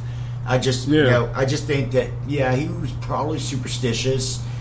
Because maybe he was like Victarion. Victarion's really superstitious. He's a guy that he pays his due to all the gods he can. He's kind of an all-encompassing, give all the gods their due. Maybe that's common amongst Iron Islanders. I don't know. Yeah. So we'll have to leave that as an open mystery right now, but maybe that'll be explained to us one day. Because you'd think that would be really easy. I mean, trees float. All you got to chop the tree down, get a little barge, haul it across the lake. That seems easy. But he didn't do it. Okay, but let's talk about just how big Harrenhal is, because we talked about how it's on a massive scale, but just how massive it is. It's got colossal curtain walls that are described as sheer and high as mountain cliffs. If you're standing atop the battlements, the wood and iron scorpions, those are bolt throwers, large type of. They're basically, a ballista is a huge crossbow. It's kind of a cross between a catapult and a huge crossbow, I guess. Just think of it as a siege weapon. They look like real scorpions when you're observing them from the height. So, Harrenhal's gatehouse, the gatehouse, which is generally a small opening keep to defend the gate. It's larger than Winterfell's Great Keep, which is its largest inner structure. But of course in this case the stone is discolored and fissured thanks to dragonfire, Dracarys. So dragonfire apparently hotter than normal fire. We can guess. And if you remember in the show, they actually mentioned about what melts stone, and Arya's like dragonfire. Clearly, dragonfire does. Look at that melted stone. There's a melted tower right there that proves it for you. Yeah. Because consider Winterfell. That Winterfell was burned. But the stone is still there. None of the stone's melted. It just gutted the interior, all the wood and glass and everything that was not stone. I'm sure it stained the stones, but they're still there. But Harrenhal, there's some melted stuff going on there. So that's big different. Time. It's pretty nasty. But more on the actual size of it, just to blow your mind a little more as to how huge this thing is. The shortest of Harrenhal's towers is half again as high as the tallest one in Winterfell. Wow. Let's say that again. The shortest tower in Harrenhal is 50% taller than the tallest tower in Winterfell. Wow. Yet that said, none of these Harrenhal towers are proper, because they're all a lot of them are falling apart due to not being in disrepair. Consider the upkeep on a castle this large, like the amount of servants you have to hire, the masons you have to fixing the stones and all that. You just it's no wonder. All the stuff that's told about Harrenhal as far as the curse of Harrenhal. Well, the curse of Harrenhal, partly, there's some ghost stories and some bad stories, which we'll get into. Oh, yeah. But the horror stories from a modern point of view could just be the upkeep bills. Like anyone who owns a house out there, any of you listeners who own a house like I do, you could say to yourself, I'm sure you've had the same thought that I've had every once in a while. A house is a place you live, but it's also just a big hole that you throw money into. Harrenhal is like that on a truly massive, epic scale. So, yeah. So, like I said, none of these towers are proper, though. A lot of them are leaning or melted, and thanks to good old Balerion the Black Dread and his Dragonfire. We're also told that Harren the Black mixed the blood of children into the mortar for these stones, but... Yeah, that's probably just a story, but that's kind of creepy.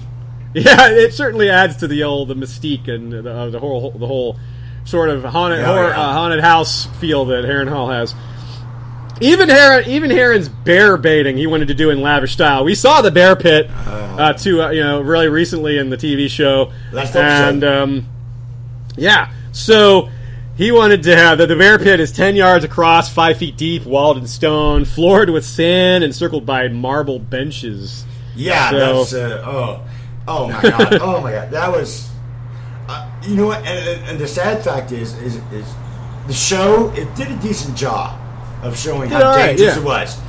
I don't feel like it really gave that scene justice as how it was played out in the books. I agree. I don't think there was enough tension. I didn't really feel like anyone ever seemed like they were really in that much danger. I really didn't. I mean, as soon as Jamie showed up, you knew he was going to jump in, blah, blah, blah, yada, yada, yada. I felt the tension was just, it really wasn't there. Yeah, it was a little bit. I tend to agree with you.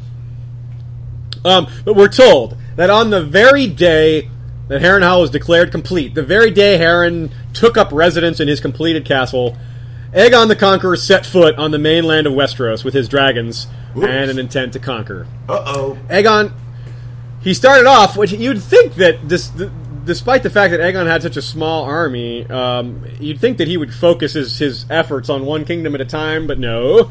He sent Rhaenys and his half-brother Orys south to deal with the Stormlands. He sent Visenya and his fleet north to deal with the Vale, while he himself marched on King Harren. Because Harren was so unpopular, Aegon didn't have to defeat some combined Riverlands Iron Islands army. Also, I feel like Harren didn't fully have time to prepare for Aegon's coming.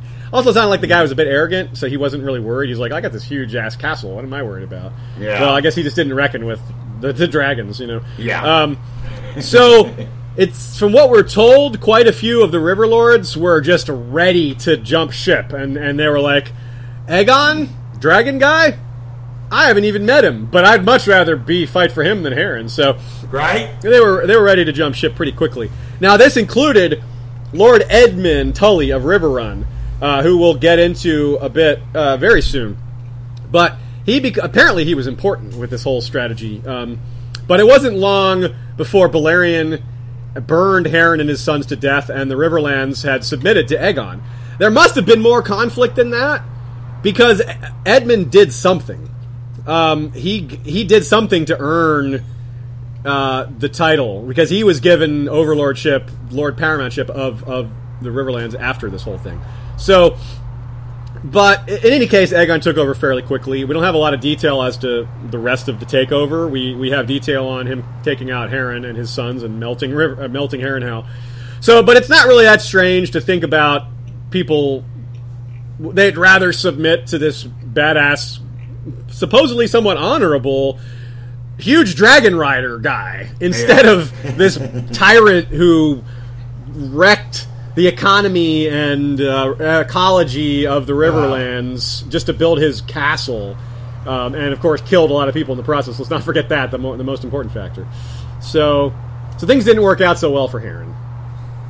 Yeah, he was pretty cruel tyrant. So, as it turns out, instead of ruling the Riverlands, though, for centuries, the Iron Islands held them for only 3 generations, which is pretty important to play out as far as the history of the Riverlands. Harrenhal was first granted to House, I hope I pronounced this right, House Coheris. And it was basically, it was a very non-Westerosi name. Mm-hmm. We don't know for certain, but it's a safe bet that Lord Coheris was a Valyrian who lived on Dragonstone in service to Aegon. Very possible. It's possible that House Coheris were lords in their own right back in Valyria before the doom of Valyria. a house sworn to the Targaryens, and when the Targaryens fled, then some of their underlings would go with them. The vassals, yeah. And House Coyotes eventually died out, and unfortunately it didn't seem to take very long. In fact, every house that's held Harrenhal since Harren the Black died has met misfortune. It's believed to be cursed by many due to that factor, for one, all these families dying out, but also to some other things. This timing, the timing of Aegon's landing coinciding with Harrenhal being finished, is something that will probably never be shaken as far as an aspect of the curse of Harrenhal. That's just such a great story. People aren't going to forget that, I don't think. So that's going to be the shadow that hangs over it for as long as it's around, probably. Some of this is just perception, though. I think some of the perception of Harrenhal it just kind of grows in the telling. Once there's stories of curses and bad things happening, people talk about that, and it grows. It's like rumors. Rumors grow, like a game of telephone. Yeah. How a rumor just grows. Anytime someone wants to tell their friend about a rumor, it's a natural human instinct to just kind of spice it up just a little bit to make it sound more interesting. A little much, yeah. And over the course of 10 different people telling the story 10 different ways, and each time the story gets a little bit more exaggerated by the time you get to the end, it's massively exaggerated. Well, per example is I remember when I was in kindergarten, our teacher actually had us. She whispered something. She had us all sit in a circle. She whispered one line into one person's ear, and they were all supposed to whisper all the way around. And then the last person next to the teacher would actually say what she heard, and it was totally different from what she said. Wow. So, it's the same thing. So, the telling of the stories would change with every person. Even in the same room. That's crazy, yeah. It is. It's crazy, yeah. Just telling the story, you're trying to, maybe spice things up a little bit, over-elaborate, make it sound more dramatic than it really is. Oh, it was bad. And it's a concept that George really gets, too. He really gets that aspect of human nature, how stories grow in the telling and how rumors get exaggerated. He's really, really understands that concept. It's all over the books. And it's one of the things that we run into constantly when we're researching for our podcast, because we see that his characters, we have to sort of distill what they're saying and compare it to what others say. Yeah, you take it with a grain of salt. Particularly, like a perfect example would be like Old Nan's stories. Oh yes, very much so. Old Nan, she would tell all these crazy stories to Bran and Arya about the Night's King and the whatever, and a lot of good ones. you just kind of take it with a grain of salt and say, okay, there's probably some truth in there, but going back to the other side of things. A lot of it is truth, a lot of it is rumor, rather. A lot of it is conjecture, a lot of it is stories that have grown in the telling. But a lot of it is actually quite accurate. A lot of Harrenhal's reputation is entirely deserved.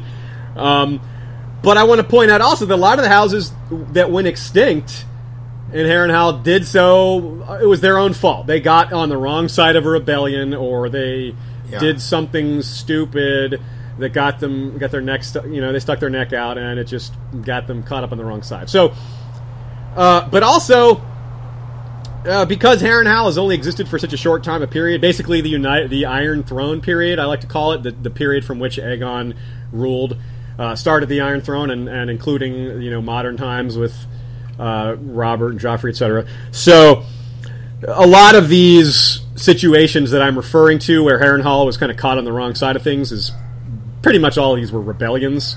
So Harrenhal was part of a lot of rebellions on the wrong side. So, okay. So, for example, ghosts are actually said to be dwelling in Harrenhal. There's actually stories of men who were in their beds asleep, and they're found the following morning seared and burned, quite mysteriously.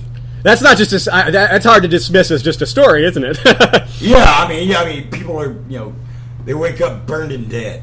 Yeah, like that's you can't just dismiss that to rumor. Yeah. So this includes House Coyotes. So 6 families have only ruled there for only 300 years. Although there are others who have held the title. And basically the followers: the Towers, the Harroway, the Strong, the Lothston, and the Went. We think that's chronological, but it's possible the Harroways were before the Towers.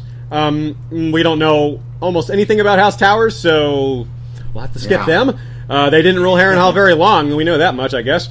As for House Harroway, there's a couple tidbits there. A good example of the things that happen to people who come from Harrenhal. King Maegor the Cruel. Using him as an example. Of course, with a name like that, you know he's not a friendly guy or doesn't have a great reputation. Well, he had... he might be a nice guy. I don't know. Yeah, it's a totally undeserved nickname. He's a really nice guy. Yeah, he's a really nice guy. He gives out coins to children. Yes, and he only executes his wives when they're... Oh, wait, yeah. Exactly. He had many wives, and he had a little flavor of Henry VIII in there. None of them gave him sons. Yeah. Apparently, none of them gave him any kids. Henry VIII had a few daughters, and the one, the one kind of questionable bastard son kind of deal. But Maegor had no kids at all. The guy was probably infertile. But of course, in a male-dominated society, those things always get blamed on the women. Even though he had, he tried with so many different women, but of course it was their fault. Poor Alice. Yeah, so Alice was probably put to death because we're told that Maegor killed off a lot of his wives in an effort to replace them with ones that might bear him children, but that never happened. So, so he probably had her killed. So that's probably not so good. Also to note is there's also Lord Harroway's town, which actually sits on the tribe due north of Harrenhal. It actually features a very important ferry, which reveals the name of Lord Harrenhal's town. Perhaps of an ancient river king. Yeah, it's an old story, I guess, about a ferry. There's a ferry there that's named after King. What is it? Andahar, old King Andahar. I guess that was an old river king. I don't know. and the ferry is actually called the Two-Headed Water Horse of the Old King Andahar. What a strange name that is. I suppose. Let me call this boat the Two-Headed Water Horse of Old King Andahar. Imagine painting that on the back. Yeah, that's you're going to charge extra for that signature. Insignia. Oh, yeah, right? Yeah, somebody's going to get paid very well. Nowadays, Lord Harroway's town is controlled by House Root. That's Roote. House Strong would be next in chronological order for controlling Harrenhal, but we're going to skip them because the way they come into play fits better into a narrative that we're going to get into in the next episode. Part 2. Yes, so we'll save them for part 2. And next after that would be House Lothston. They had a black bat for a sigil. I'm Batman. And they had quite the dark reputation to go along with that. Mm-hmm. They probably took over Harrenhal no later than AE 170, probably as early as 120s to 130s. It's hard to say for sure, but some of the stories about them probably contribute to the idea that Harrenhal's cursed, because not only does Harrenhal have a lot around it that's happened to it and happened with it and happened because of it that leads to these stories, but the Lothstons did a lot of things as a family that sort of contributed to Harrenhal's nature as a kind of a horror story. And, of course, this effect is enhanced by the fact that the Lothstons appear to be the house that ruled Harrenhal the longest. So you have this dark family with this great reputation, and it's hard to say whether they cultivated the curse of Harrenhal to make themselves more fearsome, or whether there's really something to this curse and it kind of affected them and made them more evil, or whether it was just a marriage of like-minded, the cursed castle gets some bad people to move in, and they just everyone gets along. But I think that some of these stories about the Lothstons tie into Harrenhal, because there's some great, really dark stuff. Lord Lucas the Pander and his son Manfred of the Black Hood were infamous Lothstons. Now, when we first recorded this episode, we first took a shot at recording this episode, neither of us had looked up what pander means, and apparently it's an English slang term, British, for a pimp. So, really? So yeah, I had one of our listeners actually told us that. I should have actually two of our listeners pointed that out. I wish I had bothered to written down their names because they deserve credit for pointing that out. Sorry guys, good job on that reference, but I forgot who you guys were, but good job. So maybe he was like, I don't know, going out into his small folk and pulling out the best looking women and forcing them to service his family or his lords, or I don't know, but it's or maybe he was pimping out his own daughters or something like that. It's just gross. And in any case, but we could really running the gamut there. There was a Jane Lothston who was consort to Aegon the Unworthy. Yeah, there's yet another. In the long line of mistresses, he had a Blackwood mistress, a Bracken mistress, and all these other ones. He keeps coming up. He slept with whoever he wanted to, and one of his consorts was Aegon the Unworthy. Was Jane Lothston. Oh my God, Aegon the Unworthy keeps coming up. He just never stops. But oh my goodness! And because he was king from 172 to 184, we can place her time frame roughly in there somewhere. So, would have been in that part of that time period. Probably the later part. One of the latter Lothstons, that's kind of hard to say, Mad Danelle Lothston, we're told the stories about her where she would send giant black bats out into the night looking for bad children to collect and put in her cooking pots. Now that just sounds like a story, but it's kind of a funny story. Definitely sounds like a story. It sounds like something out of Hansel and Gretel. Yeah, we haven't heard of any actual large bats existing in Westeros, but it's a cool story. But also, apparently, she bathed in blood. That does have real-world parallels, as well as a few other parallels within the Song of Ice and Fire. What's her name? What's her name? Shiera Seastar of the Bathory. You're talking about real world. Yeah, Lady Bathory. I believe she was Lady Bathory. Romanian. I think she was, and she did that exact thing. She would take young peasant girls bathe in blood, and have them killed and drained, and she would bathe in their blood. She thought it would make her younger and all this stuff. So that's a real world parallel. George borrowing a bit from real world history there and putting it in there. It's pretty cool. So that story's told about her. We're also told that Shiera Seastar, one of the other great bastards, that maybe she did that. Actually, I believe that was told about her mother, maybe not about her. Lady Serenai of Lys, it was her mother. So anyway, Mad Danelle also was known to ride in battle, though. She would lead her own armies, apparently, or at least there's a couple occasions of her doing that. And she had really striking figure. She was quite the visage with her long red hair and her form-fitting black armor. So she was probably kind of intimidating. I would imagine. The Lothstons must have died out around 250 AL. Perhaps Mad Danelle never married. Who would?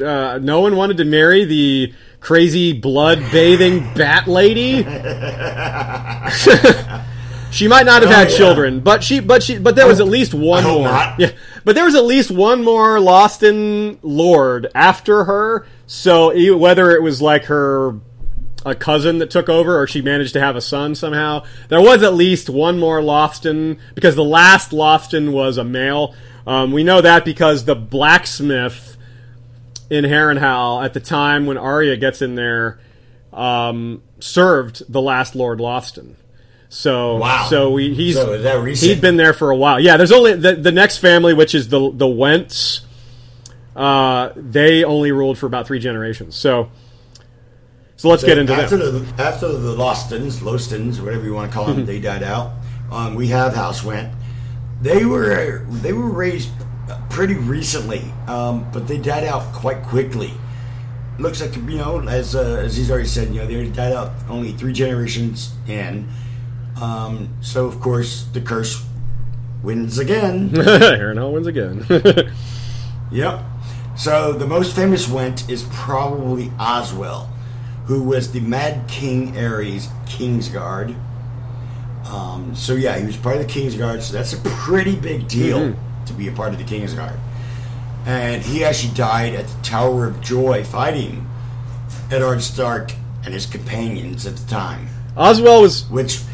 And that that scene keeps always coming comes up back over and over. The Tower of Joy, kind of like again. Aegon the Fourth, but not nearly as central to the plot. Well, I'm saying Aegon, not the Tower of Joy is huge to the central plot. Yeah. So, but something else I've never seen pointed out before. I think this might be a History of Westeros original factoid for you.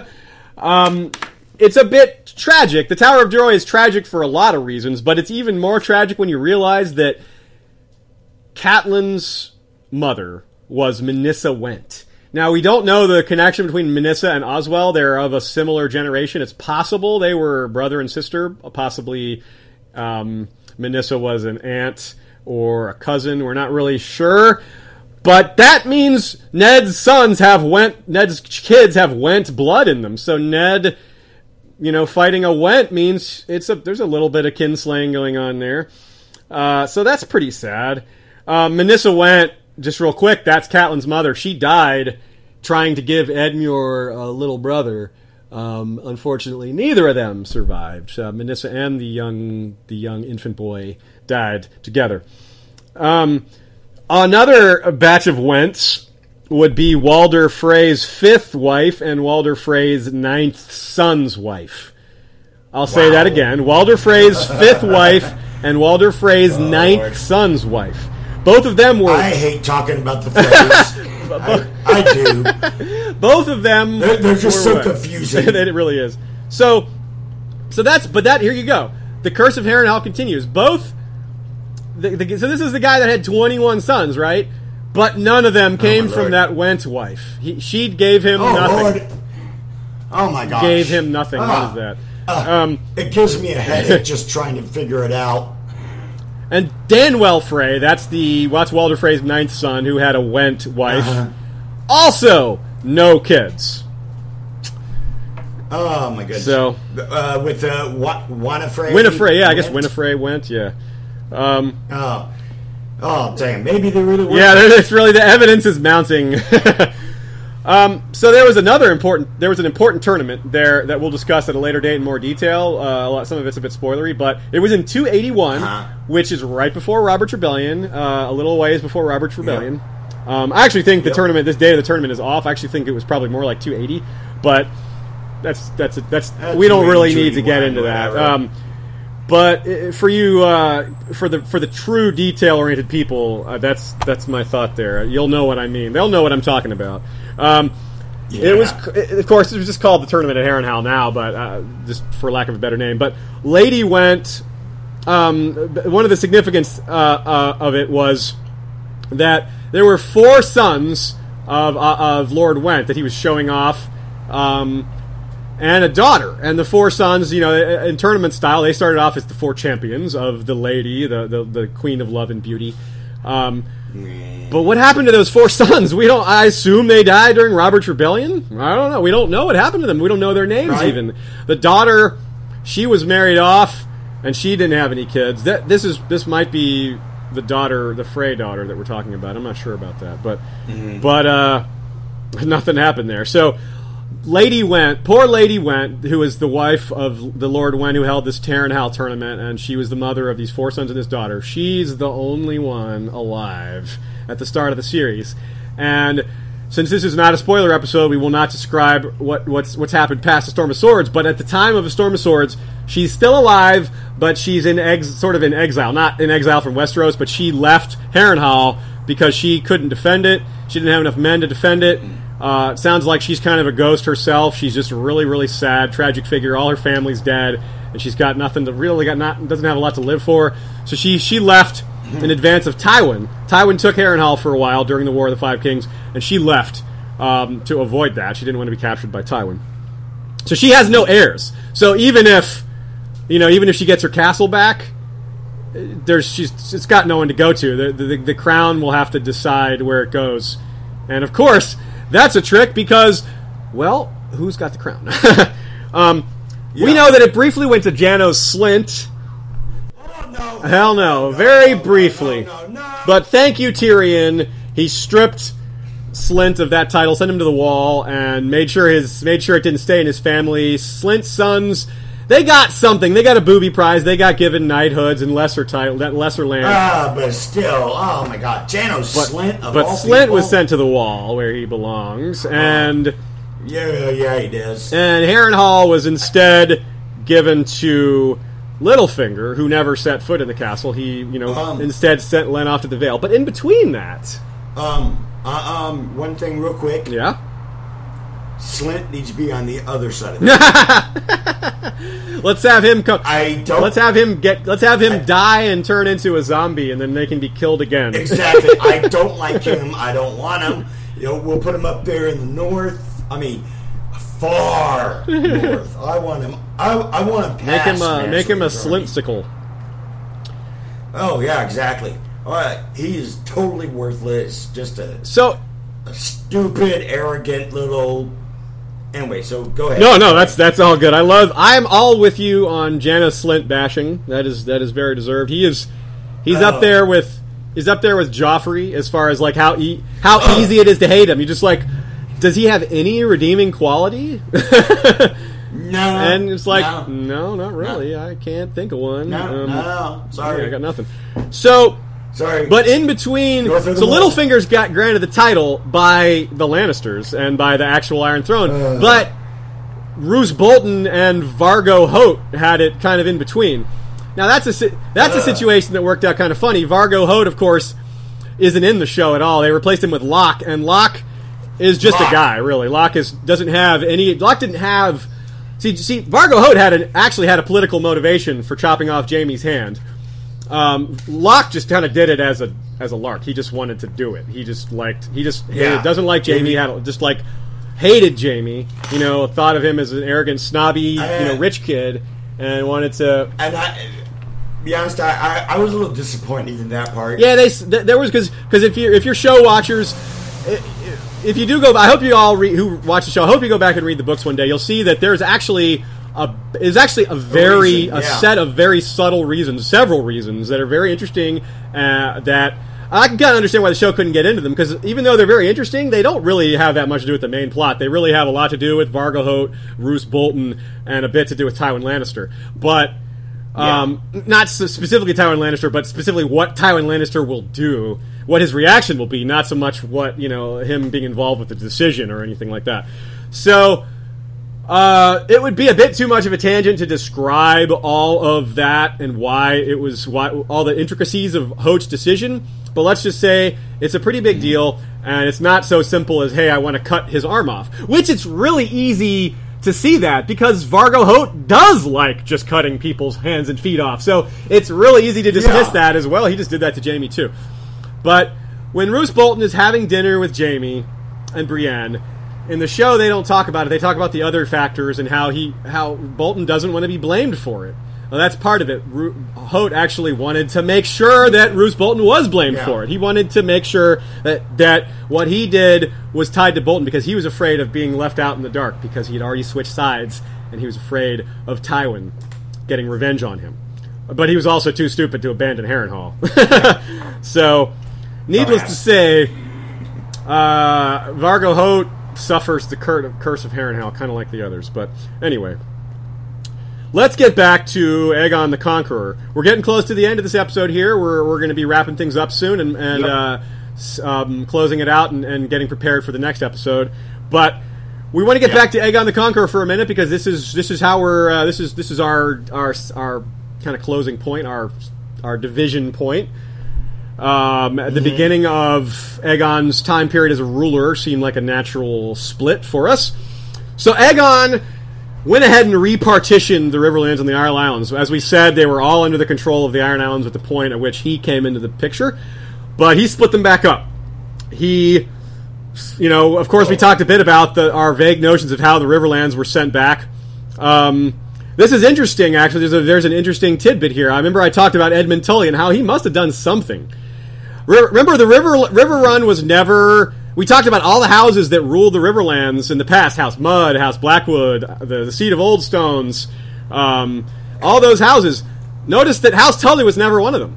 House Tully, and that's no accident. We didn't leave them out because we were saving them for later. They were not a huge deal back in then. They were never. They weren't. They were important, but never a top player that we know of. Maybe they were number 2, maybe they were number 3, but they were not number 1 at any point back then. Yeah, they were probably lords or something, but they definitely. But they kings. Certainly did. They certainly handled this situation in a manner that enabled them to elevate their status. Now, here's why it's particularly interesting. Remember, we talked about House Coharis, which is that clearly non-Westerosi name. Probably came along with Aegon, probably Valyrian, or certainly Valyrian, certainly not Westerosi. So why did Edmund Tully get overlordship? Why did Edmund Tully, a guy from a house that's never ruled the Riverlands, how did he get put in charge over, say, Lord Coharis, who had a bigger castle in a more central location? How did that guy not get overlordship of the Riverlands, despite his most likely closer relationship with Aegon? Probably because Edmund Tully did something really, really important. He probably was big in driving my best guess is that he helped drive the Iron Islanders out of the Riverlands. He was instrumental in that, and took a lot of the work off of Aegon's plate. He did his king a great service. Also, because it sounds like he did it early in the game. He switched sides early on, so Aegon, had a lot of reason to could count on him. So I think that's interesting. The fact that the Tullys were set ahead of the not that River Run, and the Tullys were set over House Coharis and Harrenhal. So hopefully we maybe find that out. Yeah, in case you're unfamiliar with our podcast, or you're new to our podcast, a Lord Paramount is a lord who actually rules a kingdom. In the king's name. So just imagine being like a governor in a state that you rule under, say, the president's name here in the United States, anyways. But you have a lot more authority than a governor would. So for example, is Ned Stark. He was Lord Paramount of the North. Now, this is not to be confused with, say, the Wardens. There are 4 of them. They get the north, south, east, and west. They don't have to be lords, apparently. Well, a perfect example is King Robert Baratheon actually threatened to name Jaime Lannister Warden of the East at one point.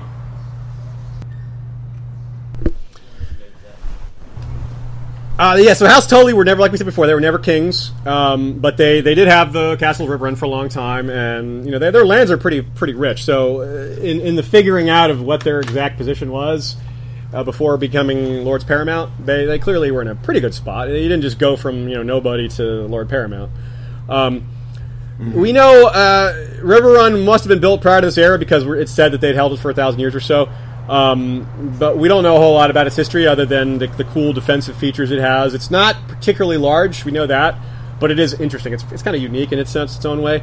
And they have a pretty large army at the time, at the beginning of the War of the Five Kings, even though Tywin is doing a good job of keeping the River Lords kind of locked in their own lands. That was what he was doing with his sending Gregor out to Reeve. Not only was he trying to draw Ned Stark out to ambush him, but which failed because his leg was messed up, but he was trying to keep the Riverlands paranoid, needing to defend their own lands. Gregor was out there raping and burning, so it was hard. The lords are hesitant to join their forces up to the Tullys, because if they go up to meet the Tullys and send their army up there, they expose their own lands to be despoiled by these basically terroristic actions of Tywin's men.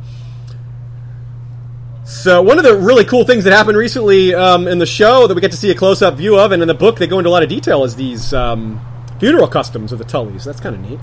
Yeah, we actually learned about some interesting of their funeral customs. So 7 men are actually chosen to push a funeral boat into the river, and these 7 men are meant to represent the faith of the 7. Exactly. So the boat drifts down the Red Fork, and it's supposed to be, burning and going into the rising sun. So traditionally, the heir to the throne, or to the seat, I should say, shoots a flaming arrow to light the boat. Sometimes that lord might need a little help. from their slightly flaming blackfish uncle. So, but it's very, very similar to Viking customs. Yeah, Viking funeral customs. It totally reminds me of that. Another lord, by the way, who probably didn't shoot the flaming arrow himself was probably that 8-year-old kid we mentioned that was in charge back when the Brackens and Blackwoods were out each other's throats because of Otho Bracken. He probably needed a little help too. I don't suppose 8-year-olds are drawing bows too often. But really, the most of the detail we have about House Tully is during the last several hundred years. They're playing a big part in a lot of the wars and a lot of the important events that come that we're going to get into in the next episode of the History of Westeros podcast. Things such as the War of the Five Kings, the Blackfire Rebellions, the Maegor's War against the Faith, the Dance of the Dragons, Robert's Rebellion, of course. So this is where we're gonna cut it off for this episode. Thanks for listening, folks. I know we put a lot in there, and we've got a lot more to go. So I hope you enjoyed the first installment of our History of the Riverlands. We know it was a long time coming. Sorry about that, but appreciate all the kind words. People were asking, "Hey, when's the next episode coming out?" Hey, we're really looking forward to it. Some people also pointed out that we're worth the wait. So thanks for that. Yes, thank you very much. So we will go ahead and tie that up. Props to everyone listening. Thanks a lot for supporting us, for liking us on Facebook, following us on Twitter, very much. For YouTube as well. And thanks to all of our sources. Thank you very much. Tower of the Hand, Westeros.org, Ran, all those guys. Matt from Podcast Winterfell. And all the people that I'm forgetting. And once again, thank you very much for listening to History of Westeros podcast. Again, this is a podcast dedicated to the Song of Ice and Fire series by George R. Martin, as well as the TV show Game of Thrones on HBO.